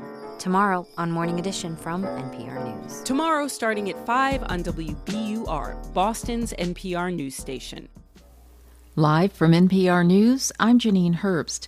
In Texas, at least 14 children and a teacher were killed in a mass shooting at an elementary school in Uvalde, about 85 miles from San Antonio. Several others were injured. Governor Greg Abbott says the gunman, an 18-year-old man who lived in the town, is also dead. He's believed to have shot his grandmother before opening fire at the school. Abbott also says 2 officers were shot but not seriously injured. The Justice Department says one of the world's biggest mining and commodity trading companies, Glencore, has agreed to plead guilty to corruption and bribery charges and will pay $1.1 billion in fines. Attorney General Merrick Garland says those charges include bribing foreign officials in 7 countries and... The second plea involves Glencore's U.S. commodities trading arm, Glencore Limited, which engaged in a scheme to manipulate fuel oil prices at 2 of the busiest commercial shipping ports in the United States over the course of 8 years. He says 2 former Glencore traders have pleaded guilty for their involvement in the company's crimes. The Army Naming Commission has recommended new names for 9 bases named after Confederate leaders. Texas Public Radio's Carson Frame reports Fort Hood in Central Texas is among them. Congress passed a law last year that required the military to rename the bases by 2023. The panel tasked with that job has suggested renaming Fort Hood after Richard E. Cavazos, a Texas-born Korean War veteran who became the Army's first Latino 4-star general. The other bases in question are Fort Bragg, Fort Rucker, Fort Polk, Fort Benning, Fort Gordon, Fort A.P. Hill, Fort Lee, and Fort Pickett. Defense Secretary Lloyd Austin and Congress still have to approve the recommendations. I'm Carson Frame in San Antonio. Wall Street ended the day in mixed territory. The Dow up 48, the Nasdaq down 270. This is NPR. This is 90.9 WBUR in Boston. I'm Lisa Mullins. Members of Massachusetts' all-Democratic congressional delegation are expressing outrage after today's deadly shooting in Texas. Congresswoman Catherine Clark says America cannot allow kids to grow up in a country where mass shootings happen again and again. Congressman Jake Auchincloss says lawmakers have the power to prevent such incidents. He says, quote, too many Republicans lack the political courage. At a state Board of Education meeting today, board members took up a scathing report on the status of Boston public schools. Education Commissioner Jeff Riley says it's too soon to say whether the state should place Boston schools into receivership.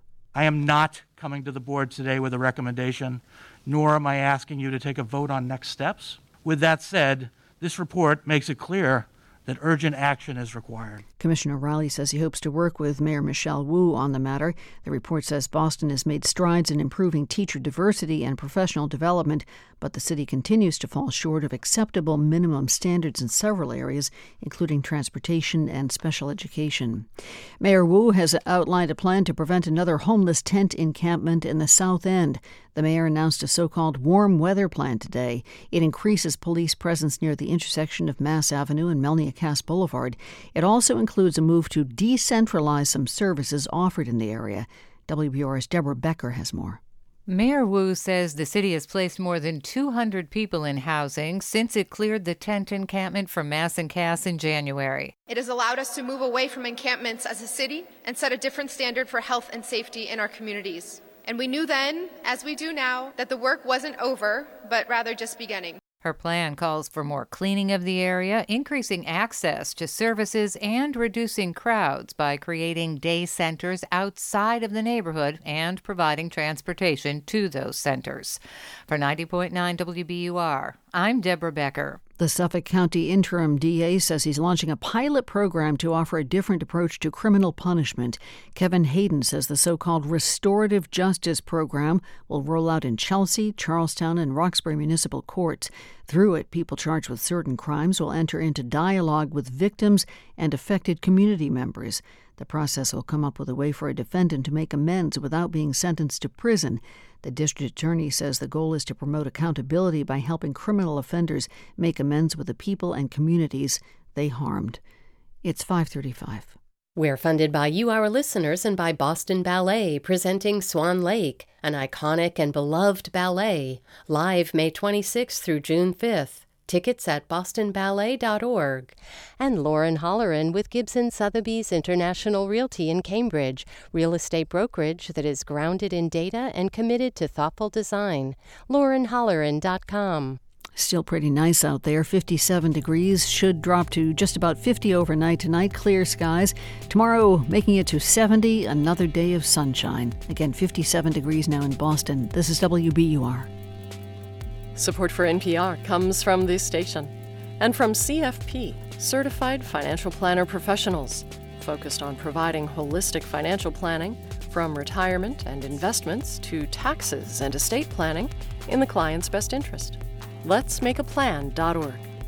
And from Procter & Gamble, maker of Align Probiotic, a daily supplement to support digestive health, containing a probiotic strain developed by gastroenterologists with 20 years of research. More at alignprobiotics.com. This is All Things Considered from NPR News. I'm Elsa Chang in Culver City, California. And I'm Sasha Pfeiffer in Washington. 14 children and one teacher are dead after a gunman opened fire in a Texas elementary school. The gunman is also dead. Authorities believe the 18-year-old shooter was acting alone. I'm joined now by Mark Duvalson, the editor-in-chief of the San Antonio Express-News. And Mark, I'm sorry we have to talk about this, especially so soon after what happened in Buffalo, New York. Thanks for making time for us. Would you briefly walk us through what we know about this incident? Well, Sasha, we've been following it all afternoon. The first reports came in around 1 o'clock that all the schools in Uvalde had been locked down because of a shooter situation. And then a little bit later, that was limited to just one school, Robb Elementary School. And then we began to get reports of students arriving at the emergency room at Uvalde Memorial Hospital. Parents were told to report to the cafeteria and await further instructions. And then we received reports that University Hospital in San Antonio, which is almost 90 miles east of Uvalde, was also receiving patients, no information available about their condition. And that was the state of information for a couple of hours until about a half hour ago or so, Governor Greg Abbott of Texas, held a news conference and revealed the full scope of it, that 14 students and one teacher had been killed, and the 15, including the gunman. We mentioned that the gunman is believed to be 18, believed to have been acting alone, as you just said, is now dead. Is anything else known about this person? Very little known. There's a report that he was a student at Uvalde High School. But other than that, Sasha, there's a briefing happening right now in Uvalde where we have a reporter So this information is now emerging in real time. The police and school officials are holding a briefing as we speak in the city. Mark, there are also reports of several injuries in addition to those fatalities. Can you tell us anything about the injuries? Don't really know much about the injuries. The initial reports were that 2 people had died and 14 were injured. And that was the state of the information for a couple of hours. And it was really only at Governor Greg Abbott's news conference that the fatality toll of 14 became known. And we don't have any specific information about injuries, how many or their severity. This was an elementary school. What can you tell us about this particular school? It's in a small town that is about an hour-and-a-half drive west of San Antonio, best known in some circles as the hometown of Matthew McConaughey. It's out deep in the hill country of Texas. The grades where this happened, we're told, were the 2nd through 4th grade section of the school.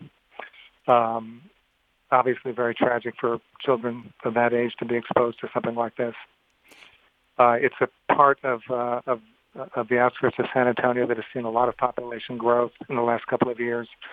A lot of people moving in from other states, drawn to the kind of scenic beauty and the small town feel of places like Uvalde, and hardly expecting to confront something like this at their local school. Is it a small enough town that it's hard to imagine not everyone won't be affected in some way or likely know some of these people who were injured or hurt? Sasha, just following them on social media, which I've been doing for most of the day, I could see people, local real estate agents or the head of a refrigerator repair company, sharing information about, a brother or a relative who worked at the school or who worked at the hospital. It's a place where, interconnections like that are thick, and word was enormous anxiety and prayers being shared on social media as people who knew each other or had connections were coming together on the Facebook page of the school and the police department to try to find information and share condolences and commiserate. And Mark, what are Texas officials saying so far? How are they responding? Just really with shock at this point. We don't really know much other than that San Antonio Police Department has sent many kinds of resources, SWAT team and investigators to help. I believe I saw a report that the Federal Bureau of Alcohol, Tobacco, and Firearms was on the scene. Texas State troopers are being made available to assist in the investigation.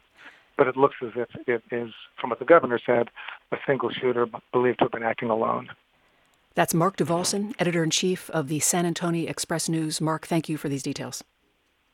You're welcome. Happy to do it.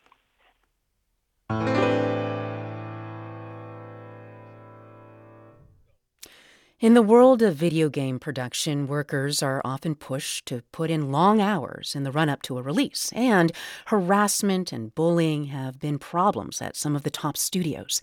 Even still, workers organizing is a rare thing. Unions have yet to break into the industry in a big way. That is, until yesterday, when a small group of workers at Activision Blizzard won an election to form a union. As NPR's Andrew Limbong reports, the win could signal a big change in the video game industry. We have 3 yeses so far. Former Activision employee Jessica Gonzalez, a co-founder of the Game Workers Alliance, the now newly formed union at Activision Blizzard, live-streamed their watch party of the vote count yesterday. 13-2! Let's go! The final tally ended up being overwhelming, 19 in favor, 3 against. We did it! We won our union! The newly unionized workers in question are 28 quality assurance testers at Raven Software. That's the subsidiary of Activision Blizzard that works on the popular Call of Duty franchise. So, a tiny crew, but now they're part of the labor union Communication Workers of America, which, by the way, represents some of the broadcast employees at NPR. Here's Sarah Steffens, Secretary-Treasurer at CWA. I think these workers came into organizing knowing why they needed a union, right? There's crunch time. That's industry lingo for the long hours. And this can have really negative effects on their health.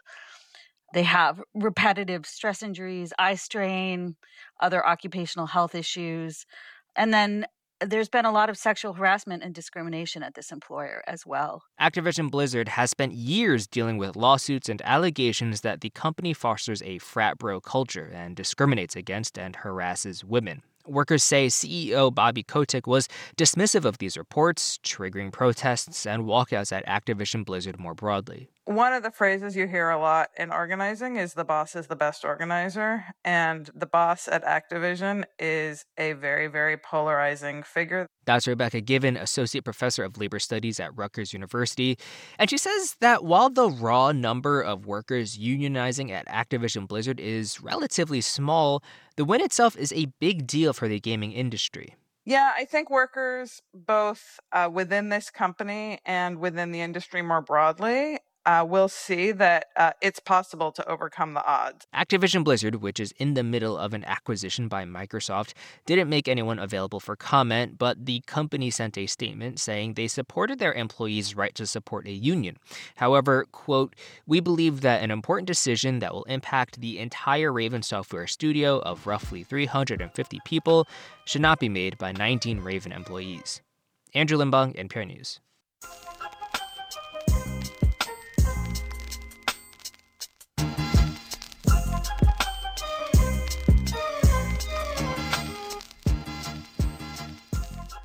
You're listening to All Things Considered from NPR News. Imagine you're hosting a party, you haven't even sent out all the invitations, and already many of your guests say they won't come. That's pretty much the situation the Biden administration finds itself in as the U.S. gets ready to host the Summit of the Americas. The gathering takes place every 3 to 4 years, and it's set to begin next month in California. But as NPR's Carrie Kahn reports, many countries are saying they won't come unless everyone in the region gets an invite. From the get-go, the U.S. said that wasn't going to happen. No respeten democracia, no van a recibir invitaciones. If the countries don't respect democracy, they aren't invited, said Assistant Secretary of State for Western Hemisphere Affairs Brian Nichols on Colombian TV earlier this month. Since then, a whole host of countries, including Mexico, Bolivia, and some Caribbean nations, have said without everyone at the table, they'll boycott. John Feely, a former U.S. ambassador, says sure, summits should be a place to celebrate similar ideas. But summitry can and should also be about the senior-most leaders of countries having hard conversations where they disagree. And Feely says the U.S. engaging Daniel Ortega, Miguel Diaz-Canel, and Nicolas Maduro on a public stage would be a great show. And I think that there would be nothing better than to have President Biden call out the democratic deficits in Nicaragua, Cuba, and Venezuela. I don't see the point of having a conversation on democracy with dictatorship that don't want to be held accountable. But many, like Manuel Orozco of the Inter-American Dialogue, says inviting leaders who have imprisoned activists, journalists, and political opponents should not be happening. And he criticized those countries demanding that all be included, saying they're just using the issue to distract from their own questionable policies. And that includes countries like Mexico or Guatemala, because they know that they are derelict in their own political commitments towards democracy. Mexico's president has been criticized for his continued attacks on the media and independent institutions, and Guatemala's leader has been accused of meddling in anti-corruption efforts. Then there is the issue of the U.S. treatment of Cuba, the decades-long embargo which is viewed in many corners of Latin America as an outdated and unfair policy, says Arturo Sarrocon, a former Mexican ambassador to the U.S. It's unsurprising that across the Americas, there's a sense that there's an inconsistency between the way the United States engages with, say, Cuba, and the way that it currently engages with other authoritarian regimes around the world. Cuba, long excluded from the gathering, did attend the Summit of the Americas in Panama in 2015, when then-President Obama famously shook hands with Raul Castro. Perhaps in an attempt to smooth over the issue, Biden relaxed some travel restrictions and sanctions on Cuba and Venezuela last week. He even dispatched the First Lady to the region.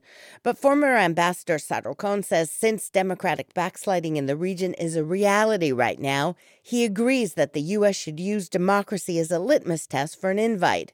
In his view, there are too many countries choosing authoritarianism over democracy. That is one of the key fault lines that our generation will be facing in the coming years. The summit comes at a time of waning U.S. influence in the region and as China has become a bigger player too. The Biden administration has said all the initial invites have gone out but didn't release any names. The Summit of the Americas is set to begin in less than 2 weeks in Los Angeles. Carrie Kahn, NPR News.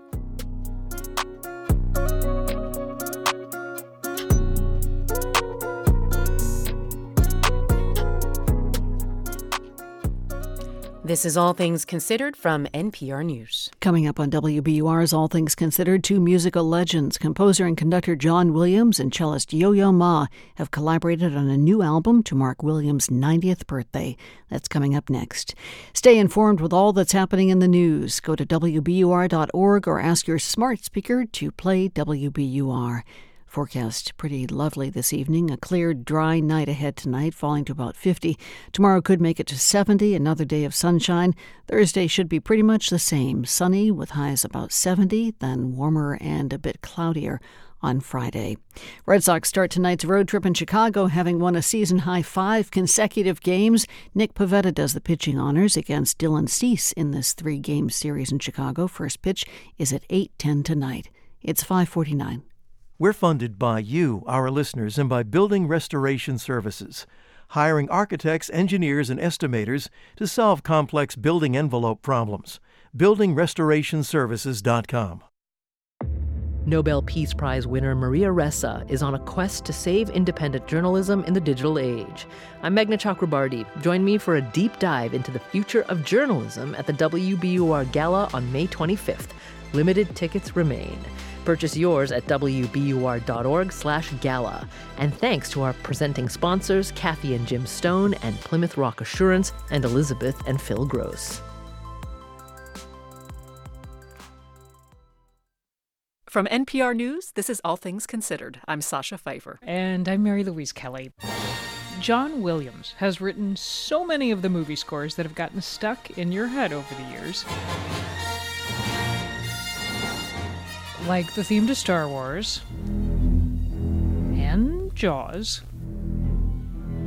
and Harry Potter. That's just to name a few. And over the years, he has also developed many friendships with the musicians he works with, including cellist Yo-Yo Ma. Hello. My dear. Ludwig. Angel, we need a cello here today. You do? Yes, we do. Well, there's a cello attached to me. I know. John Williams and Yo-Yo Ma first met about 40 years ago. Williams was conductor of the Boston Pops, and Ma was a rising star soloist. We began to be friendly and share a meal here and there, and formed a friendship, which is one of the treasures of my life, certainly. Their new album together is called A Gathering of Friends, released just after John Williams' 90th birthday. It highlights some of his film scores as well as works Williams wrote specifically for his friend, like his concerto for cello and orchestra. And when you wrote the concerto, John, I remember we spent many a day talking about the piece, but having conversations. When we say you wrote it for Yo-Yo to play, was there something, John, that you could hear him doing with it that you weren't sure another cellist would do? I think that's probably true. He's in a register that is probably unheard of in the cello repertoire. The first performance of it was in 1993, and I think it went pretty well, but I became more interested in it as I heard Yo-Yo play it, as it then was, and began to make some revisions over the years, which we did together, and performed it again here and there, and the piece grew.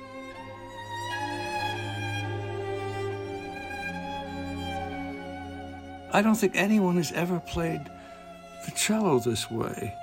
I've never heard cello playing like this. It's amazing. John has a great capacity to make me blush. No.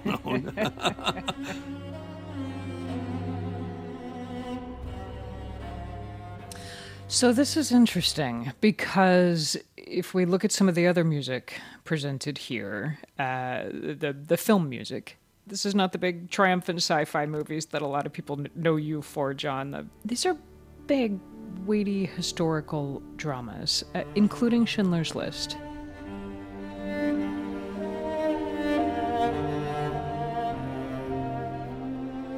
And I have a question to each of you about that and the challenge of writing music to try to capture the Holocaust and do justice and respect. And Yo-Yo, to you, the question of how do you play that and try to express that? Well, of course, the Holocaust is certainly beyond me. But in the film, well, there's a challenge with every film in the sense that we really have to make the assumption that people are going to hear this only once during the 2 hours of the film, and that is their musical experience. And probably need to find some expression that is very direct and very honest.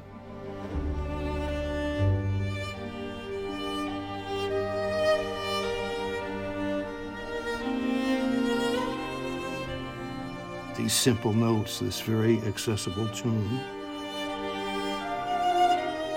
That's the thing, is that it is so accessible. You're writing about the most awful thing ever, and the music, there's still a melody in there. I can only hope that it rose to the level that it needed to for such a really brilliant film. It was something quite miraculous about the experience, all of it. Which is one of the things I think that is remarkable, having done some recording with John to film music. You know, usually they have the film clip going for an exact number of seconds. And John, without an earpiece or anything, would be conducting the orchestra. And always to the nanosecond, the phrase ends exactly where it needed to. The other part, Mary Louise, when you're talking about the simplicity of things, I think that's where the artistry comes in, is that you could express the most poignant feelings through simplicity. On a sort of mechanical level, I would have to say that anything, at least in my case, that might appear to be simple is a result of pretty much very, very hard work and constantly changing one note or one note value. And as I'm composing, it's amazing how I will transpose, as I'm just trying to create the tune, trying different keys. So it's what may appear to be very simple is usually the result of some very, very hard work. One other work to ask about. This is With Malice Toward None from the biopic Lincoln. It's a nod to Lincoln's second inaugural address, With Malice Toward None, with charity toward all. He was encouraging us to bind up our nation's wounds. He was talking about the Civil War, but I can imagine it feels like a pretty timely moment to put this out into the world again. Doesn't it? Yeah. Were you intentionally doing so? I don't think intentionally at all, but there again was a challenge of how to accompany it, and I tried various Appalachian period pieces from the time, and nothing seemed to satisfy at least me, and finally was able to write the little air that Yo-Yo now plays on the cello.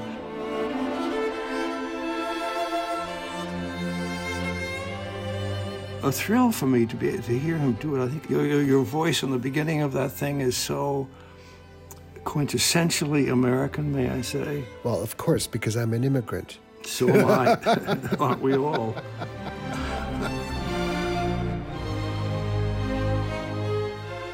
Mary Louise, do you hear how modest he is? Every time I try and say something really nice about him, he turns it around. That's one of the essential things you need to know about John Williams. I should have been a baseball pitcher. You never know what's coming. It's so interesting hearing the two of you talk to each other, but also about each other. There's so many years there of respect and hard work and friendship. It's lovely. A lot of years, but not enough. More to come. There's a lot of love there. Yeah. Well, I guess that brings me to the last thing I want to say, and this is to you, John, and it is happy birthday. Happy 90th. Thank you very much. I'm told that I should be counting in Celsius, which makes me 32. That sounds like a good idea. Yeah. Well, may there be many more to come. Thank you both very much. And here's to friendship and to making beautiful music for many, many years. What a joy to be with you both. That was composer and conductor John Williams and cellist Yo-Yo Ma talking about their new collaboration, A Gathering of Friends, out this month. You're listening to All Things Considered. Support for NPR comes from this station and from Angie, formerly Angie's List, dedicated to helping homeowners tackle home projects from everyday repairs to dream remodels. Reviews, pricing, and booking are at Angie.com or on the Angie app. And from Fidelity Wealth Management, working to help investors keep more of what they earn with tax-efficient strategies. At Fidelity.com/wealth. Investment minimums apply. Fidelity Brokerage Services, member NYSE. And from Progressive Insurance, with Snapshot, a personalized program that bases rates on safe driving habits. At Progressive.com. Not available in California and North Carolina or from all agents. This is 90.9 WBUR. Our stretch of comfortable May weather continues. Tonight should be clear and calm, just some light breezes, down around 50 degrees. Tomorrow should bring back the sunshine, temperatures on the way up to about 70. And then for Thursday, the same thing, sunny and milder, around 70 degrees once again, 55 now in Boston. Red Sox start tonight's road trip in Chicago, having won a season-high 5 consecutive games. Nick Pivetta does the pitching honors tonight against Dylan Cease of the White Sox.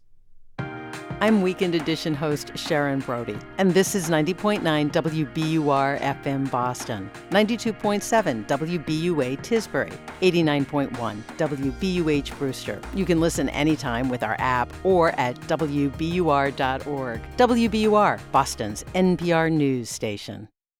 Today, an 18-year-old opens fire at an elementary school in a town west of San Antonio, Texas. He shot and killed horrifically, incomprehensibly, 14 students and killed a teacher. It's Tuesday, May 24th, and this is All Things Considered. I'm Lisa Mullins. The suspect in the shootings is also dead. It's believed he acted alone. Federal forecasters are predicting up to 21 named storms will form in the Atlantic this hurricane season. This is the 7th year in a row with an above-average number of storms forecast. And when astronauts return to Earth, the final step is an important one. You know, these parachutes are either going to work or they're not. You just put your hands in the engineers and the technicians, and you just accept that risk. The complexities of space parachutes coming up. It's 6:01.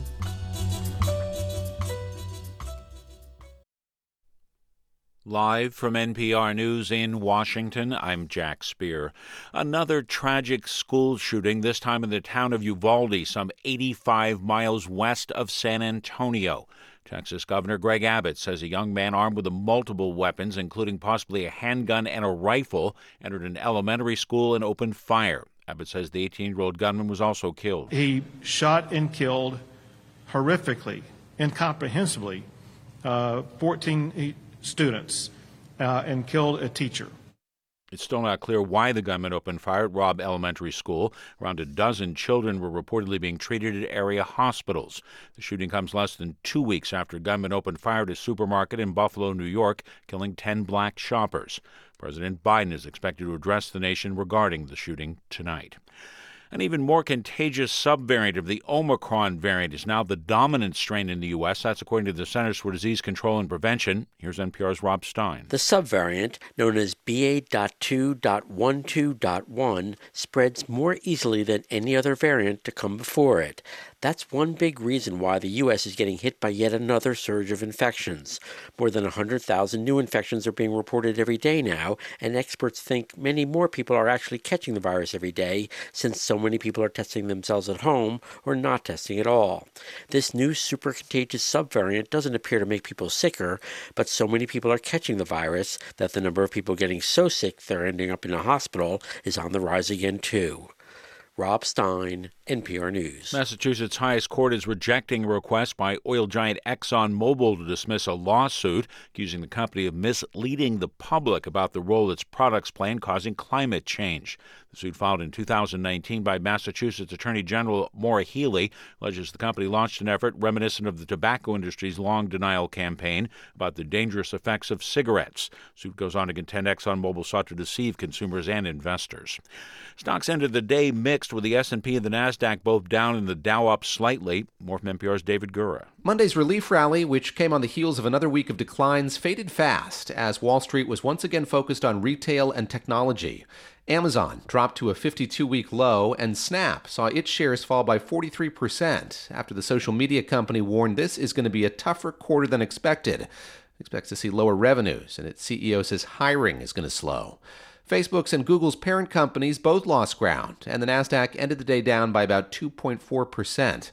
Amid fears of a possible recession, the yield on the 10-year Treasury fell to 2.73%. David Gura, NPR News, New York. Taking a look at the numbers, the Dow was up 48 points. The Nasdaq closed down 270 points. The S&P 500 was down 32 points today. You're listening to NPR. This is 90.9 WBUR in Boston. I'm Lisa Mullins. Massachusetts Education Commissioner says he wants to work with Boston Mayor Michelle Wu on a path forward for Boston public schools. Commissioner Jeff Riley's comments come today, a day after the state released an audit highly critical of the city's school district. As WBUR's Kara Young reports, Riley stopped short of proposing a state takeover of the school system.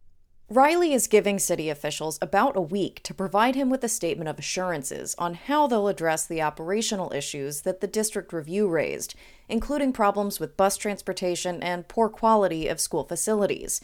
But community groups in Boston say they're frustrated by the lack of specifics from the state about possible solutions. Charlie Kim is with the Special Education Parent Advisory Council. Commissioner Riley said, every option is on the table. Great. Can you list what those options are? Because if you're putting it on the table, that means you have an idea of what they are. Kim adds he is still optimistic that change to student services is possible, especially with the city's budget surplus and growing parent engagement. For 90.9 WBUR, I'm Carrie Young. Boston Mayor Michelle Wu says the city will take steps to address concerns about homelessness and substance use disorder in the South End. Today, the mayor said the city will increase police presence and street cleaning near the intersection of Mass Ave and Melnia Cass Boulevard.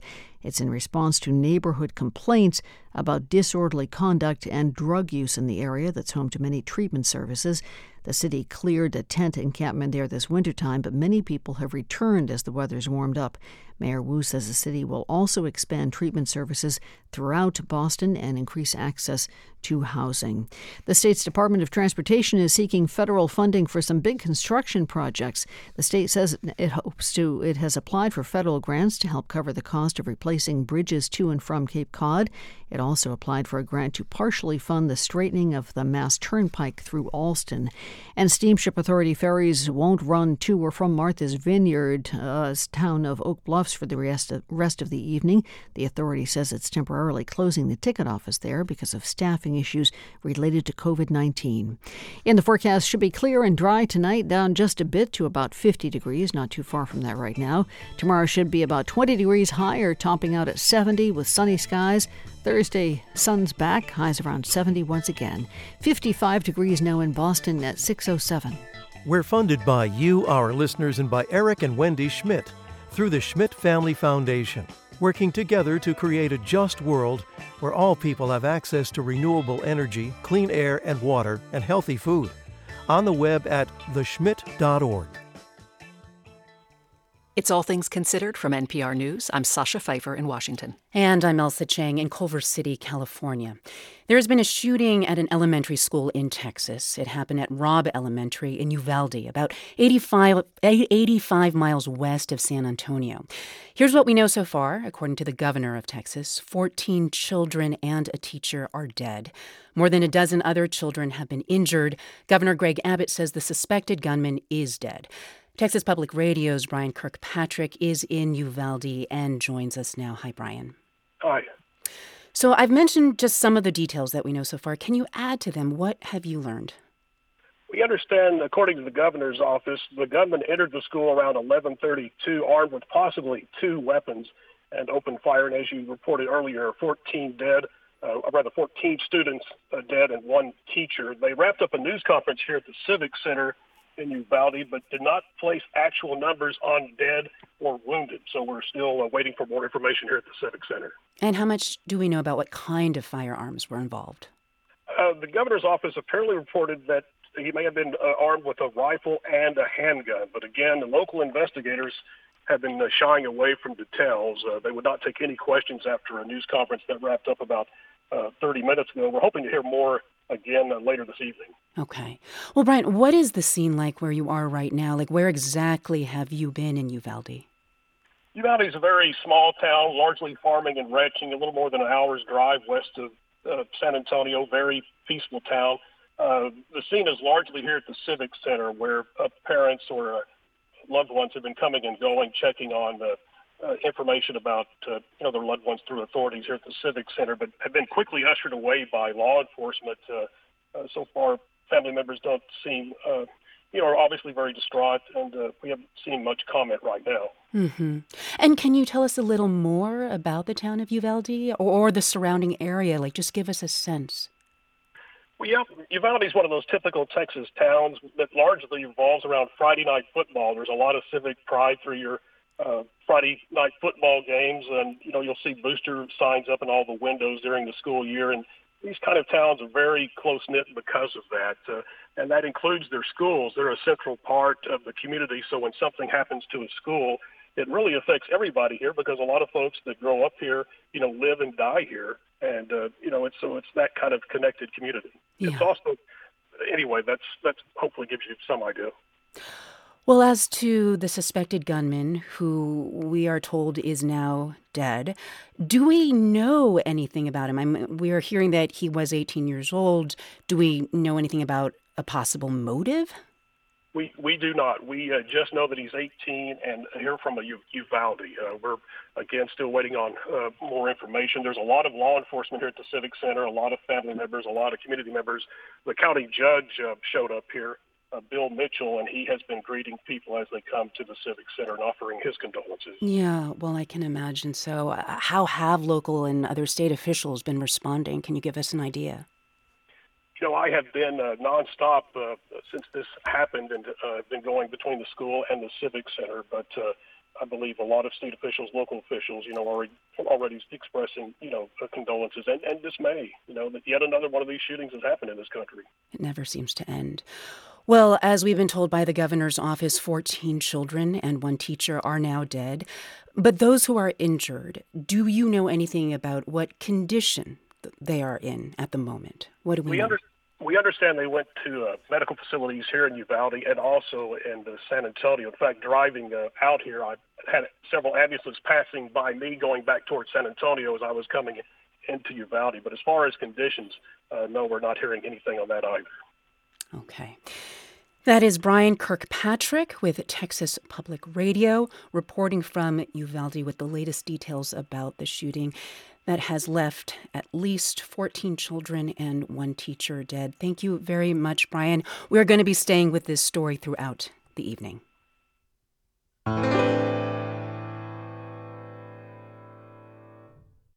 All right, we're just 1 week away from the start of hurricane season, and federal forecasters are predicting a whopping 14 to 21 named storms this year. It's part of a trend of more destructive storms driven in part by climate change. Rebecca Hersher from NPR's climate team has more. Between 6 and 10 of the storms are forecast to be full-blown hurricanes, which is a lot. Rick Spinrad is the head of the National Oceanic and Atmospheric Administration, NOAA. NOAA is predicting an above-normal 2022 Atlantic hurricane season, which would make this year the 7th consecutive above-normal season. That's bad news for the millions of people who live in the potential path of a storm, which includes a huge swath of the U.S., from the Northeast to the Southeast and the Gulf Coast. Matthew Rosenkrantz is NOAA's lead hurricane forecaster. So hurricanes are anywhere from 200 to 1,000 miles across in their impact. So you can be even 1,000 miles from the coastline and have an impact. Flooding is a big impact, he says. Climate change is making storms rainier. That was on deadly display just last year with Hurricane Ida.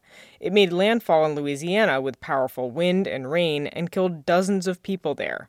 Then it moved northeast across 9 states. Just last year, the remnants of Hurricane Ida caused torrential rains and flash flooding that killed 13 New Yorkers in basement apartments. That's New York City Mayor Eric Adams. And to underscore how widespread hurricane risk really is, NOAA announced its 2022 hurricane forecast in New York City, not exactly the place most Americans think of when they think of hurricanes. As for why we find ourselves staring down another destructive hurricane season, there have always been cycles of more and less active hurricane seasons. The last 7 years or so have been an active cycle. But climate change is also a big part of it. Hotter air and hotter ocean water create perfect conditions for hurricanes. And Matthew Rosenkrantz says this year the water in the Gulf of Mexico could be extra hot because of something called the loop current. It's an area of warm water that kind of breaks off and moves from east to west across the Gulf of Mexico. Imagine a river of hot water looping into the Gulf of Mexico, and then a blob detaches and just sits there, right in the path of any hurricane that's headed toward land. If a storm does form and move across that area, it's kind of like moving onto like an area where it can be kind of supercharged really quickly. That could mean storms that get big and dangerous very quickly, too quickly for people to evacuate. Or it could help create storms that dump catastrophic amounts of rain, like Ida. Federal forecasters are clear. Get ready for a tough hurricane season. It starts June 1st and runs through November. Rebecca Hersher, NPR News. What goes up must come down. So Boeing's Starliner capsule returns to Earth tomorrow after a short stay at the International Space Station. It's a test mission before NASA gives the company the go-ahead to launch astronauts later this year. And the final step of a safe return comes down to parachutes. From member station WMFE in Orlando, Brendan Byrne reports these are complex systems that are challenging to design and worrisome to engineers. Falling back to Earth from space is no easy feat. Before its return, a spacecraft is traveling at orbital speed, something like 17,000 miles per hour, or 25 times the speed of sound. The vehicle has to punch through the atmosphere at just the right angle and slow to a crawl before touching back down on the planet. So you're hurtling back through the atmosphere and you're seeing, particularly from my point of view, through my toes, I was able to see the flashes of pink and yellow and white and see the sparks fly by. Chris Simbrowski flew in SpaceX's Crew Dragon capsule last summer. The density of Earth's atmosphere takes care of a lot of that slowing, but creates an incredible amount of energy and G-forces. The atmosphere can only do so much. About 6 miles up is when the intricate parachute sequence begins, with pre-parachutes known as drogues, says Pedro Llanos, a professor of spaceflight operations at Embry-Riddle Aeronautical University. These 2 drug chutes slow down the capsule significantly, going from almost supersonic speeds to just about 0.2, 0.3 Mach. That's still not slow enough, so another set of massive parachutes deploys next, letting the capsule float down at just 15 miles per hour. A lot of astronauts have referred to this being one of the most difficult technologies.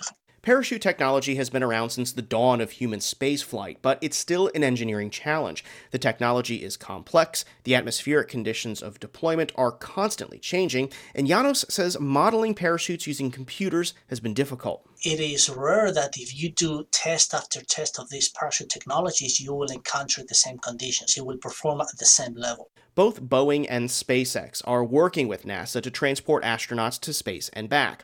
While they land in 2 different places, Boeing's Starliner touches down on land, SpaceX's Dragon splashes down at sea, the parachute technology is similar, and both companies have run into challenges. During the return of SpaceX's capsule with astronauts on board, one of the parachutes took an extra 75 seconds to deploy. 2 months later, an uncrewed mission had a similar problem. NASA's Steve Stitch says an investigation afterwards found no major issues. So far, we don't see anything that looks strange in any of the imagery or off-nominal. Still, those hiccups are top of mind for the astronauts inside the capsule, making the journey back through the atmosphere, says spaceflyer Chris Simbrowski. For me, it was just a point where, these parachutes are either going to work or they're not. But at this point, you just put your hands in the engineers and the technicians, and you just accept that risk. All eyes will be on Boeing's Starliner return, including the astronauts who will soon fly in the vehicle, waiting patiently for the parachutes to inflate and the spacecraft to make its graceful fall from space safely. For NPR News, I'm Brendan Byrne in Orlando.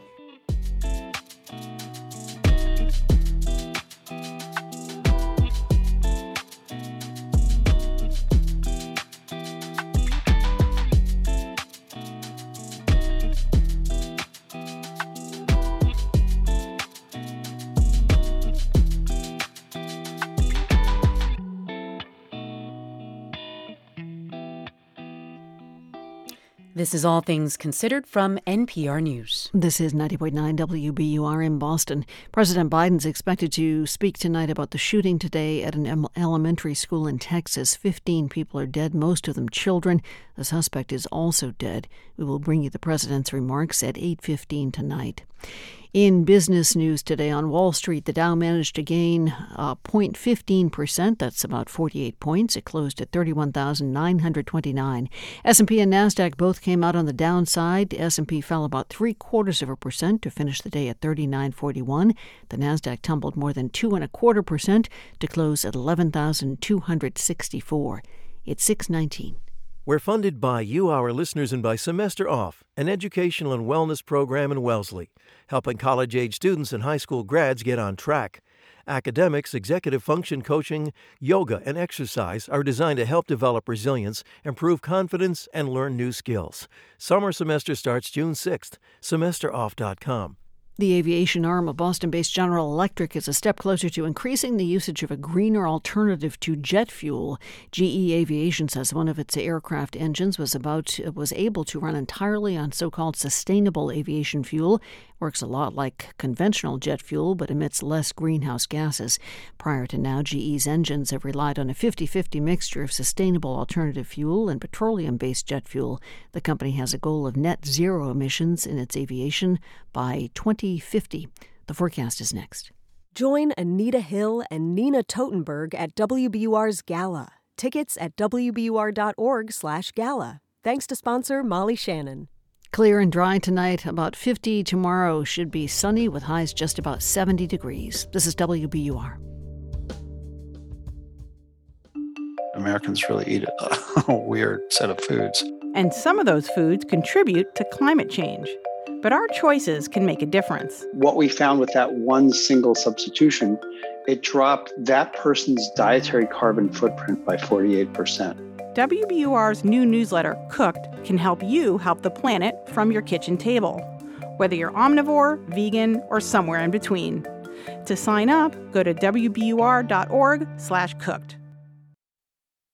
From NPR News, this is All Things Considered. I'm Elsa Chang in Culver City, California. And I'm Mary Louise Kelly in Washington. This is a fragile moment for the U.S. economy. Now, maybe you haven't been tracking every headline on inflation or whether a recession is coming, but chances are you felt it in your everyday life. So many of us are feeling the rise of the cost of gas and groceries. Here's Kim Boder, who we caught filling up her tank in Harlem. It's disgusting. Like, people have to really decide on whether to buy food or to buy gas to get to work, to get to the food. It's really ridiculous. What's interesting is that many people feel anxious, even though the job market is strong. Here's Shannon Carr, who runs a nonprofit that helps needy families in Cincinnati. We used to just feed homeless people. We're taking meals to families now with children, the working poor, because people are having to choose between healthy food and, things that they can afford. And another worry that the Federal Reserve's efforts to combat inflation could tip the economy into recession. Utah realtor Kenny Parcell says rising interest rates are already taking a toll on the housing market. This is real life stuff. This is young families, people that were barely getting in before, and the dream of home ownership, and they're watching it go away. From housing to food to transportation, we are going to talk through where the economy is right now with three NPR colleagues, Brittany Cronin, who covers energy, Chris Arnold, who reports on housing, and Scott Horsley, who covers the economy. Big picture. Welcome to all three of you. Good day, Mary Louise. Yeah. All right, Scott, you start. We'll go big picture first. We've mentioned inflation. We've mentioned how high prices are. Is that affecting what people buy? So far, inflation has not put much of a dent in consumer spending, and that's important because that is the big driver of the U.S. economy. Obviously, the people who feel it most are those who are just getting by. McDonald's says some of its most price-sensitive customers have started to downsize their orders. Walmart says some grocery shoppers are switching to cheaper store brands. Shannon Carr, who talked to our colleagues at Weekend Edition Sunday about shopping at Dollar Tree stores in Cincinnati, says she's seeing long lines there, even though Dollar Tree famously raised its prices to $1.25 late last year. The prices at the other stores are extremely high, so you have to choose your battles. And Dollar Tree, at least it's under $5, right?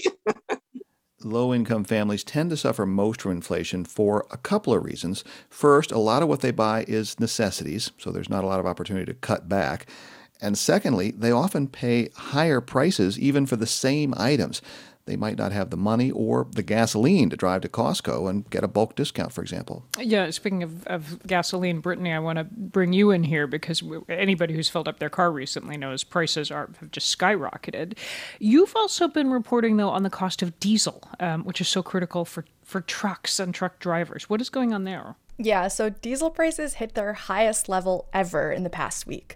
So I spoke with Eric Jammer. He owns and operates a massive heavy haul truck out of Houston, Texas. At first, it was sticker shock because, you hit that point where, God, this is what it used to take to fill up and this thing is still going. Holy crap, it's not stopped yet. It's $800. And you're like, okay, I got to do this again tomorrow. And diesel prices are skyrocketing in part because of Russia's invasion of Ukraine. And also the U.S. is exporting more diesel to Europe to help reduce its reliance on Russian fuel. And so as diesel prices go up, so do prices of the goods these trucks haul, much like at those $1.25 stores that Scott mentioned. The $1.25 stores, yeah, they may need to rebrand. We were talking about the high prices at grocery stores, even at places like McDonald's. What about the people, Brittany, who grow the food? Talk to me about how farmers are affected by all this. Farmers are up against really high costs. Some of that is diesel for the tractors, tillers, sprayers, harvesters. I spoke with Phil Four. He's a 6th-generation corn and soybean farmer in western Illinois. And he says the price of diesel, it's a bitter pill to swallow, but it's not the thing that hurts him the most. Fertilizer price is the thing that is really, I'm going to say it's gone off the tracks. Fur says that's typically the biggest expense on the farm, and he's paying double what he did last year. Now, both Russia and Ukraine are major exporters of fertilizer. Russia is, of course, facing heavy sanctions. That drags down the global supply of fertilizer, pushing up food prices here at home. So interesting. All right, Scott Horsley, what's it going to take to bring down inflation? How does this end? Well, it's a case of supply and demand. For over a year now, demand has been outstripping supply. That's why prices have been going up. It would have been nice and relatively painless if supply had just caught up and inflation had come down on its own. That's what the Federal Reserve was hoping for much of last year. But that didn't happen. So now the central bank is deliberately trying to tamp down demand by making it more expensive to borrow money. And that is not painless. It means higher cost for credit card balances and car loans and especially mortgages. Yeah, mortgages extremely painful right now for people trying to buy a house. That is absolutely true. Yeah, Chris Arnold, jump in here. Thanks. We should say that during the pandemic, home prices themselves went up 30% just in 2 years, which is a massive move. And now on top of that, with the Fed raising interest rates, it's magnifying the cost of buying. Mortgage rates move a lot in times like this because the market anticipates what the Fed is going to be doing over the next year, and they adjust quickly.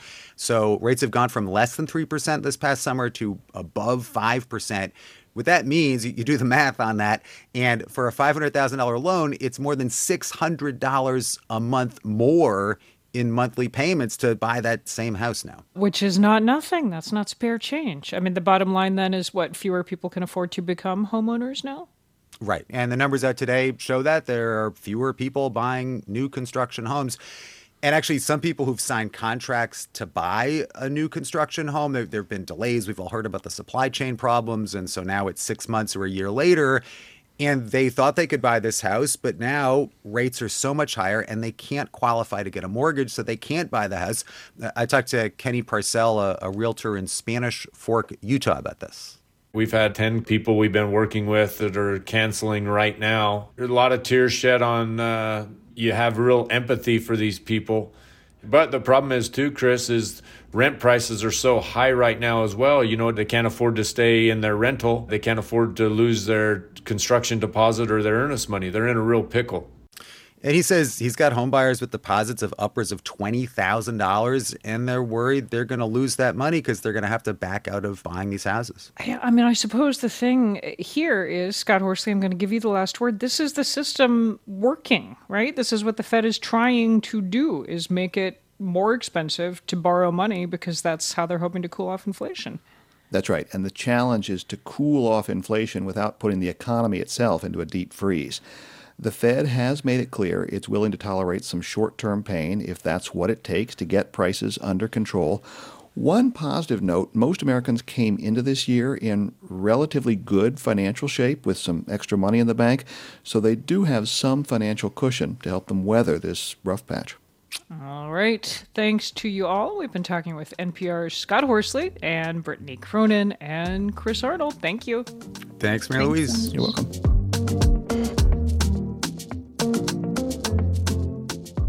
You're listening to All Things Considered from NPR News. This is 90.9 WBUR. Lovely this evening. A clear, dry night tonight, falling to about 50. Tomorrow could make it to 70 with another day of sunshine. Thursday should be pretty much the same. Sunny, highs about 70 degrees. Red Sox hit the road for a 3-game set with the Chicago White Sox tonight. It'll be Nick Pivetta against Dylan Cease. Game time is 8:10. This is 90.9 WBUR. It's 6:30. All Things Considered continues. We're funded by you, our listeners, and by Red's Best, networking local fishermen. Fish, sushi, and shellfish from the Boston Fish Pier, delivered to your home or for local pickup. More at redsbest.com. Red Fire Farm, organic summer farm shares with veggies, fruit, cheese, and more. Delivery or pickup in Boston, Watertown, Brighton, and more. redfirefarm.com.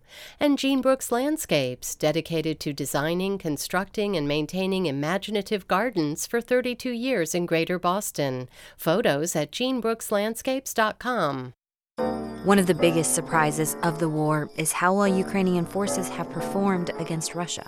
Behind some of that is a little-known program built around the U.S. National Guard. Yes, we do increase actual combat capability of our partners, but what we really deliver is this notion of we really are coming in to help. Tomorrow on Morning Edition from NPR News. Tomorrow starting at 5 on WBUR, Boston's NPR news station.